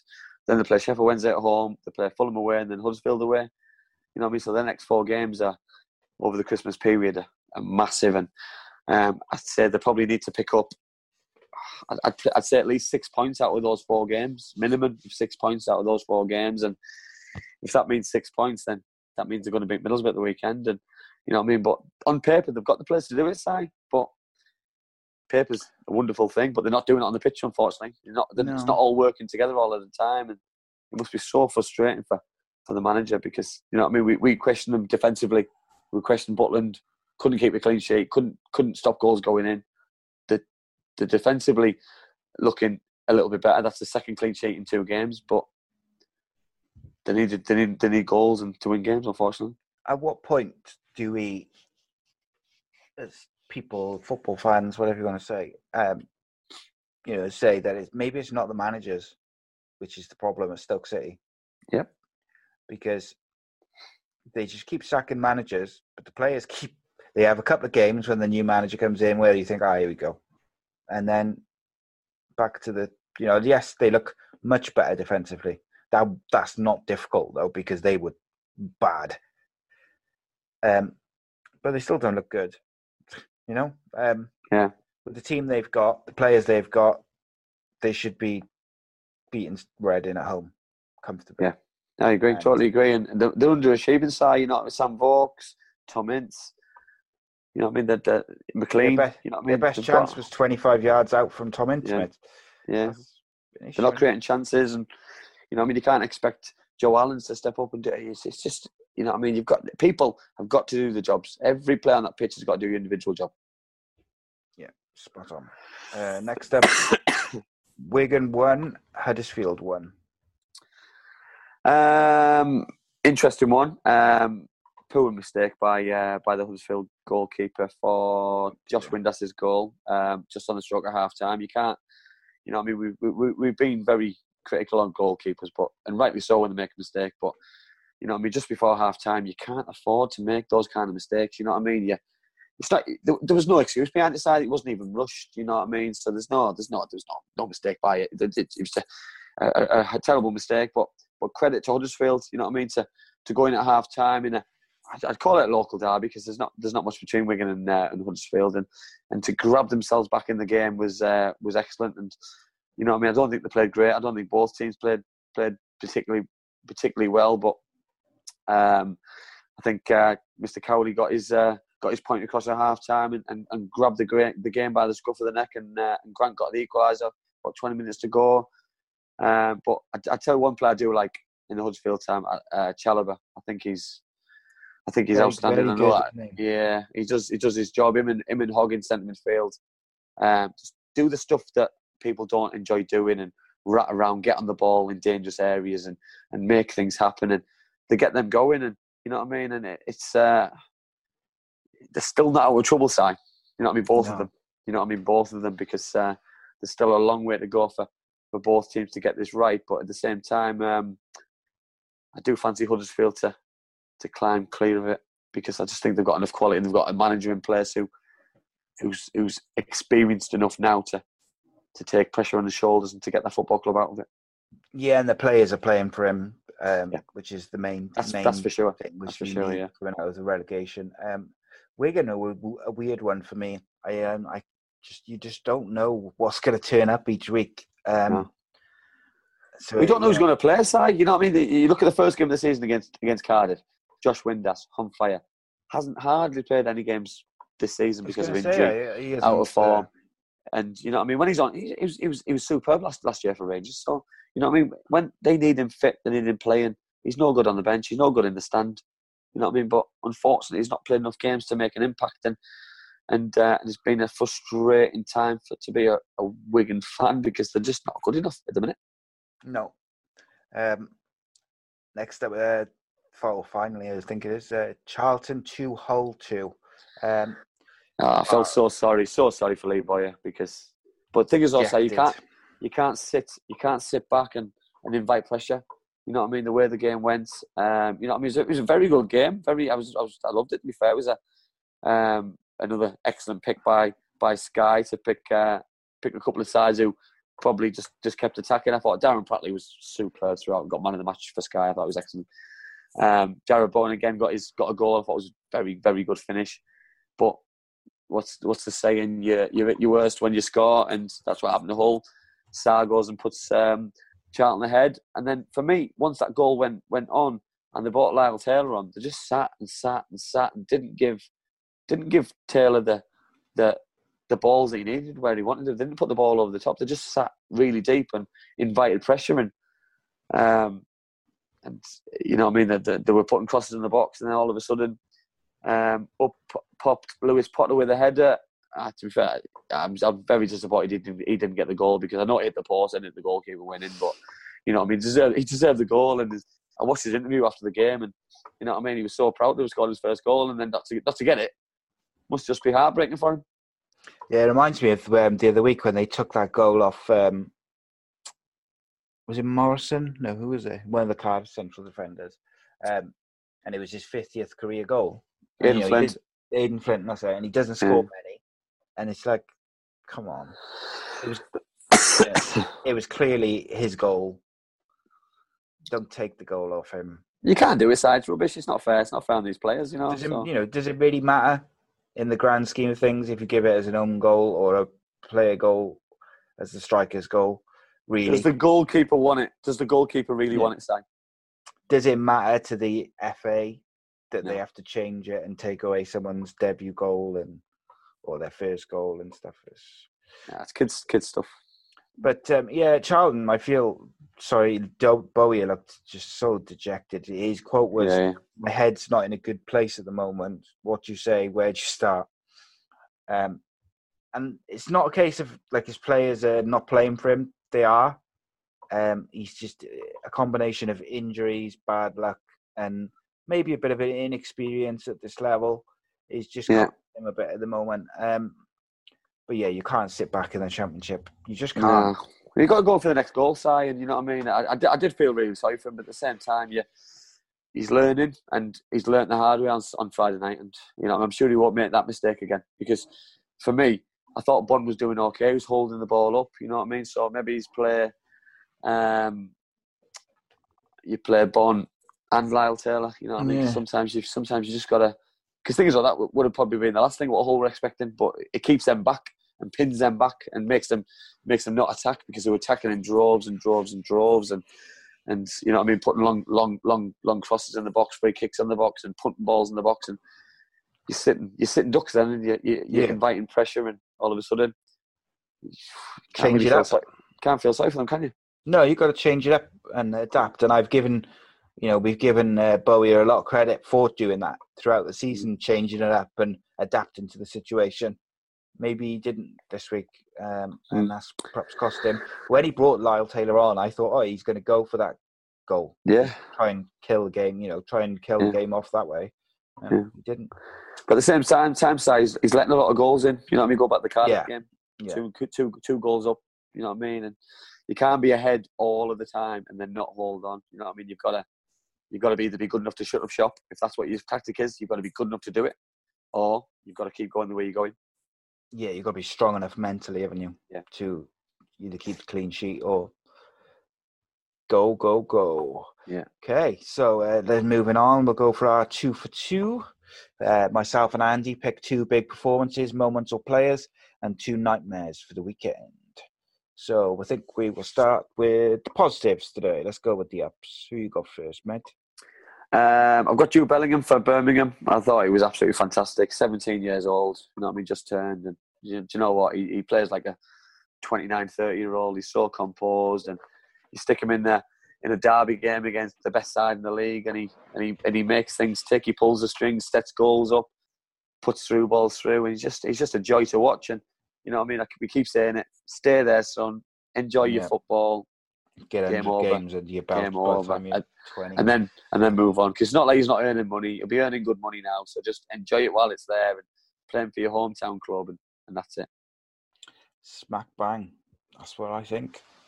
So I went for Jordan Rhodes. He's waited 20 months to get his Sheffield Wednesday goals. We mentioned him last week for his record, and his kind of recent appearances have looked a little bit better. And then, wow, this week was another level. It was, perfect hat-trick. Overhead kick to finish it off was superb. Yeah. And it's a great way to announce, maybe that he's back to full fitness, back to full form, and superb all round. Yeah. You go next, mate. I've gone for Connor Chaplin for his hat-trick against QPR, because I just... You know what I mean? He had a fantastic afternoon. He scored 3 goals, 3 very well taken goals. You know what I mean? And he's had a good couple of weeks. His 6th goal in 5 games. So you know what I mean? He's causing problems over the course of the weeks. But to score a hat trick in a game, he's got to be rewarded. So yeah, Connor got my second up. Yeah, so my second up was Lee Tomlin. We've been begging for him to play number 10 for Cardiff behind Glatzel all season. We finally really got the two of them together, and Tomlin dragged Cardiff back into that game with just like a superb goal, even better flick that if Messi did it, we were near the end of it. Yeah. And also, he set Glatzel on his way, and Glatzel finished well. But I just think the way Tomlin has got himself in shape and focused this season deserves a lot of respect and admiration for that, because he's got his head down and he's doing the right things, and now totally agree. Now he's starting to get the reward. Yeah. Because we always said he needed a run of games to get really back up to form, and he just wasn't really getting that under Warnock.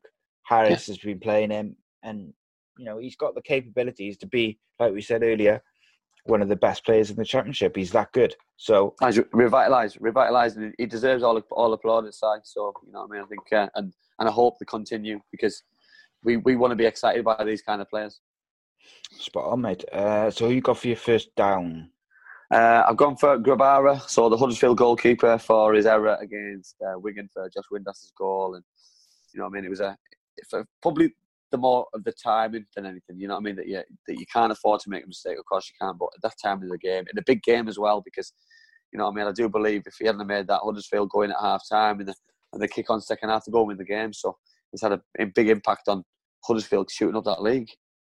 Yeah, absolutely. I for my downs, I nearly just put Shaw Morrison's tash twice, but I didn't. I went for Leeds for being 3-0 up after an hour,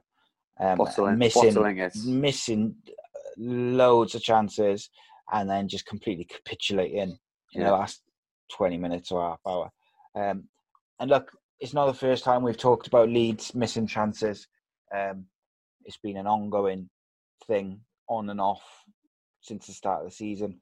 And, you know, from Leeds' point of view, I just hope it doesn't end up costing them, because you've got to take your chances. And there was one or two which were guilt-edged, shall we say. Yeah, totally agree.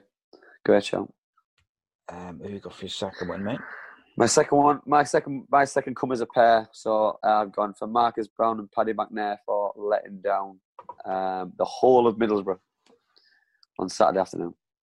So I'm linked to that, but I've gone for Middlesbrough as a club stroke Jonathan Woodgate, whoever makes the decision for appealing the Paddy McNair one particularly, but the sendings off, because not only should they not be appealed because they were red cards. Ridiculous. But the fact that you're going to lose McNair, who's arguably been your best player all season. Yeah, easily. For some big games is... Easily. Not just that side. He's probably been one of the best players in the Championship. So, you know, I mean, he's been that good. So it's credit where credit's due. So, yeah. I get people don't want to lose your players, but you have to be realistic at the same time. You made a decision. You've got to be clever, haven't you? Lay in your bed. Lie in your bed. Yep. Think about what you're doing. Yep. Okay, so we'll finish before we get to the fake Geordie bingo lingo. We'll do some questions. Si, you told me to remind you something, but I can't remember what you told me to remind you. Me neither. The Everton boy, Keane. Yeah, Keane. I felt really sorry for him. He big Duncan, brought him on like 70 odd minutes, then took him off at 82 or 83 minutes, and you could see he was distraught. And from what I read, like what Everton fans were saying, he is lacking in confidence anyway. He's not been having the best of times. He's I think he's 19. Yeah. And what was I just thought, well, it is what it is. But then his excuse afterwards was he needed to waste time. Well, there's 10 other players on the pitch. You didn't need to embarrass the boy, the youngster who's already bereft of confidence. Yeah, I can't relate to it, Si. It's never happened to me. The closest thing what happened to me is we played a home game on the Wednesday, and one of our lads got sent off after 2 minutes. I was a defender, so he brought me off. The gaffer brought me off and brought a defender on, which I'm fine about. And then we played Saturday, and after 7 minutes, the same thing happened again. The defender got sent off, and he brought me off again. And I was absolutely distraught. That it happened to me twice. So, but it is what it is. Yeah, the manager makes the decision sometimes for the best of the football club, and sometimes you get all. It depends what's been said by. You know, man, I know that the gaffer put his arm around me and had a good chat with me, so it made me feel $1 million. So it just depends what Duncan Ferguson's saying in house to Keane. Yeah, he blanked him, didn't he, as he come off, which I don't think helped. Which wasn't nice. Wasn't nice, no. Yeah, you'd have liked it, especially with a young player. You'd have liked to have seen him kind of. I'll just put your arm on him, give him a cuddle, tell him that I'll explain soon. Let me finish this game. You know what I mean? It's a big game, big result, but. Yeah. Okay. So,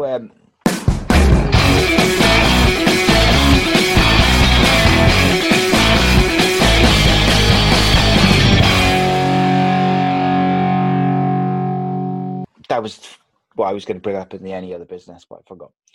So You can send questions for Andy every week to the facebook.com/AceCastNation or Twitter @AceCast_Nation using the hashtag AceNationArmy, or you can email acenetworkcontact@gmail.com. So Peaches says, Andy, sorry for missing a couple of weeks of word association. Here are some. So English isn't the first language. But here we go. So Peaches, word association. First word that comes to your head. First person that comes to your head. Biggest ego. Roy Keane. Dull. Oof. Dull. It's a bit harsh. Neil Alexander. Worst voice. Leo Fortune West. He comes up a lot, doesn't he? Yeah, he does. Yeah, he's funny though, but he had the squeakiest worst voice ever. Passionate.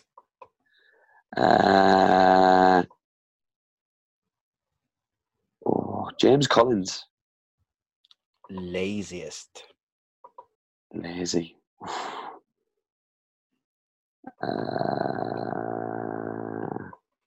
Jason Bourne.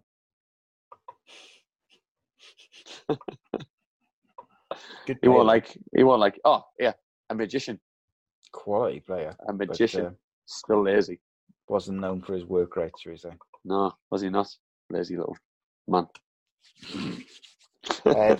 Johnny Wishbone wants to know, why do United play incredible versus the big teams, then shite teams, and then shite against teams that are absolutely wank? What's that? See how many swear words you could get in a sentence? I know, I was going to say, Jesus, Johnny, you're having a bad day, mate, you? I think it's. I'll be honest. I think it's arrogance from the manager, and I think the manager's got to take the brunt of it, and the manager gets your team prepared, ready for a game. And for me, if you're playing Norwich City or you're playing Man City, there's no difference. Yeah, it's still a huge game of football, and the same things on offer is 3 points. And when you see the Liverpool team, Liverpool go into every single game, doesn't matter who they're playing, with the same mentality, with the same effort, with the same enthusiasm, with the same passion, and the same team. I see Man United going into games in Europe, showing teams zero respect, playing all the kids. I see them doing the same thing in sometimes in the Premier League, and you know what I mean? It's the inconsistency. Liverpool go in every single game with the best possible team they can put out. Apart from on Wednesday night, by the way, because whenever they play Villa, apparently the rumour I'm hearing is they've gone over to Qatar or wherever they've gone, haven't they? And it's going to be the weakest team that they've ever put out. Apparently, it's going to be the kids because it's the Carling Cup against. So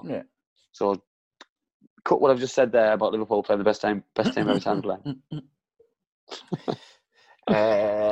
Okay, so he also asks, should Man United stick with OGS or should they bring in Pochettino? I think he's been very fortunate that he's turned the fortunes around against Man City, Spurs, etc.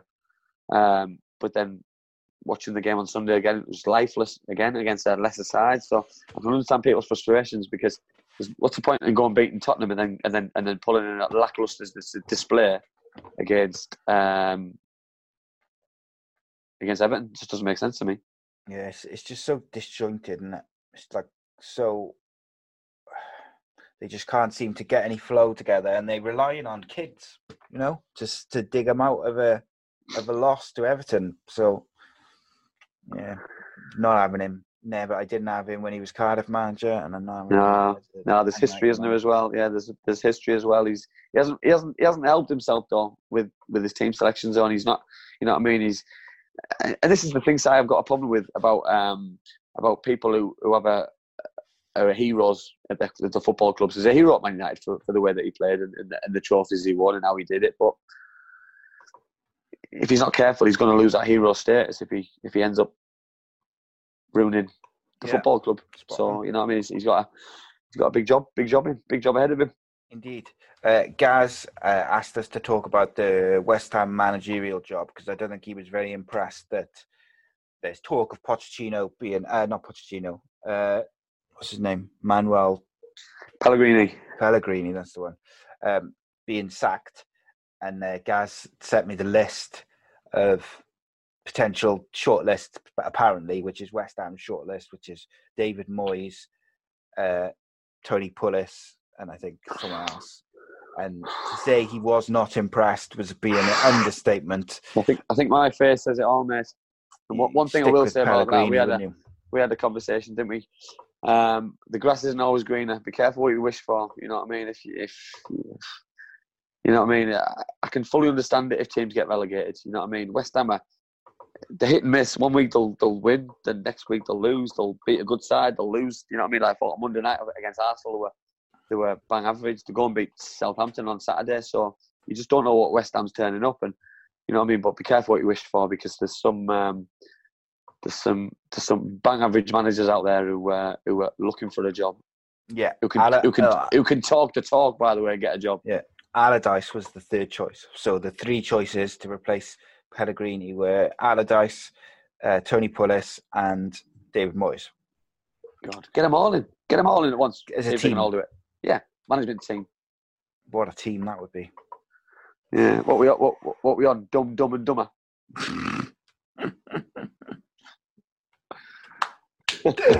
Oh dear. Saying that though, I played for Big Sam. And I like Sam, to be fair. But yeah, he let himself down a little bit with what happened in England. But yeah, and I think you could feel his disappointment afterwards, couldn't you? Because that was the job for him. Yeah, out of those three, Sam would be my ideal choice to go there and give it a go. But I don't know if he's been out of the game too long now to pick up a Premier League job after being England manager. He was always quite like hot on the technology and stuff, wasn't he? He was the first. He was the first person to do it. Like he's painted as like a dinosaur in terms of the football he plays, but actually being up with the latest technology and methods. I played with him 19. I played for him 19 years ago, and 19 years ago he had sports science in place. He had there you go. He had us watching players, watching games, seeing how far you run. His fitness, his training methods were far above. And this was in the Championship, by the way. And he was far above Middlesbrough in the Premier League with his ideas. So he was far above it. That's why he did really well when he got promoted.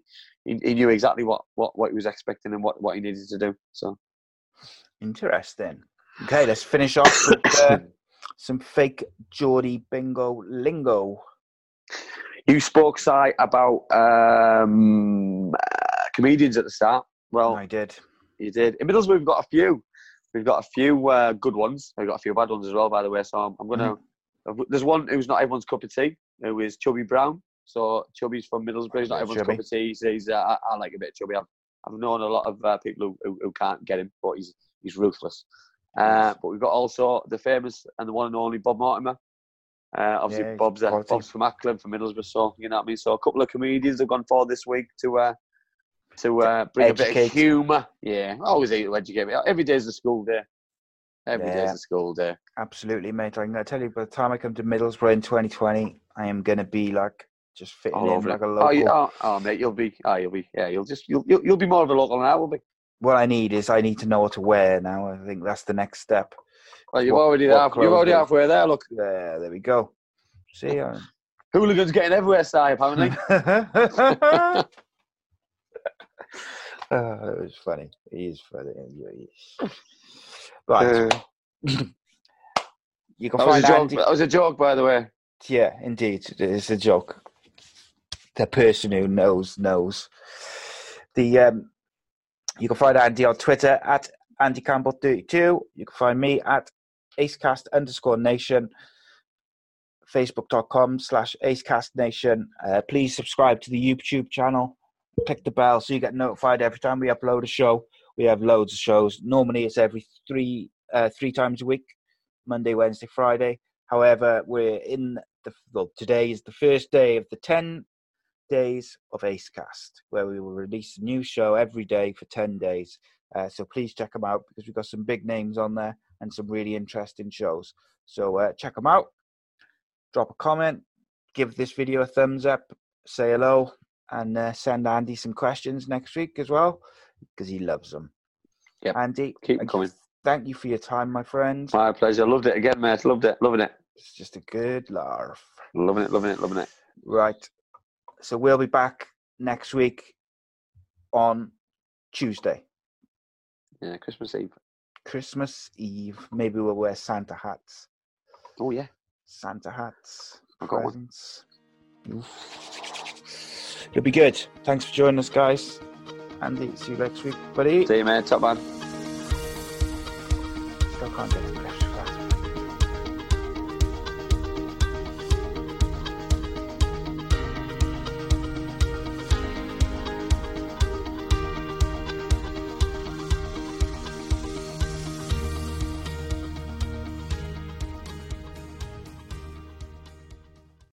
Sports Social Podcast Network.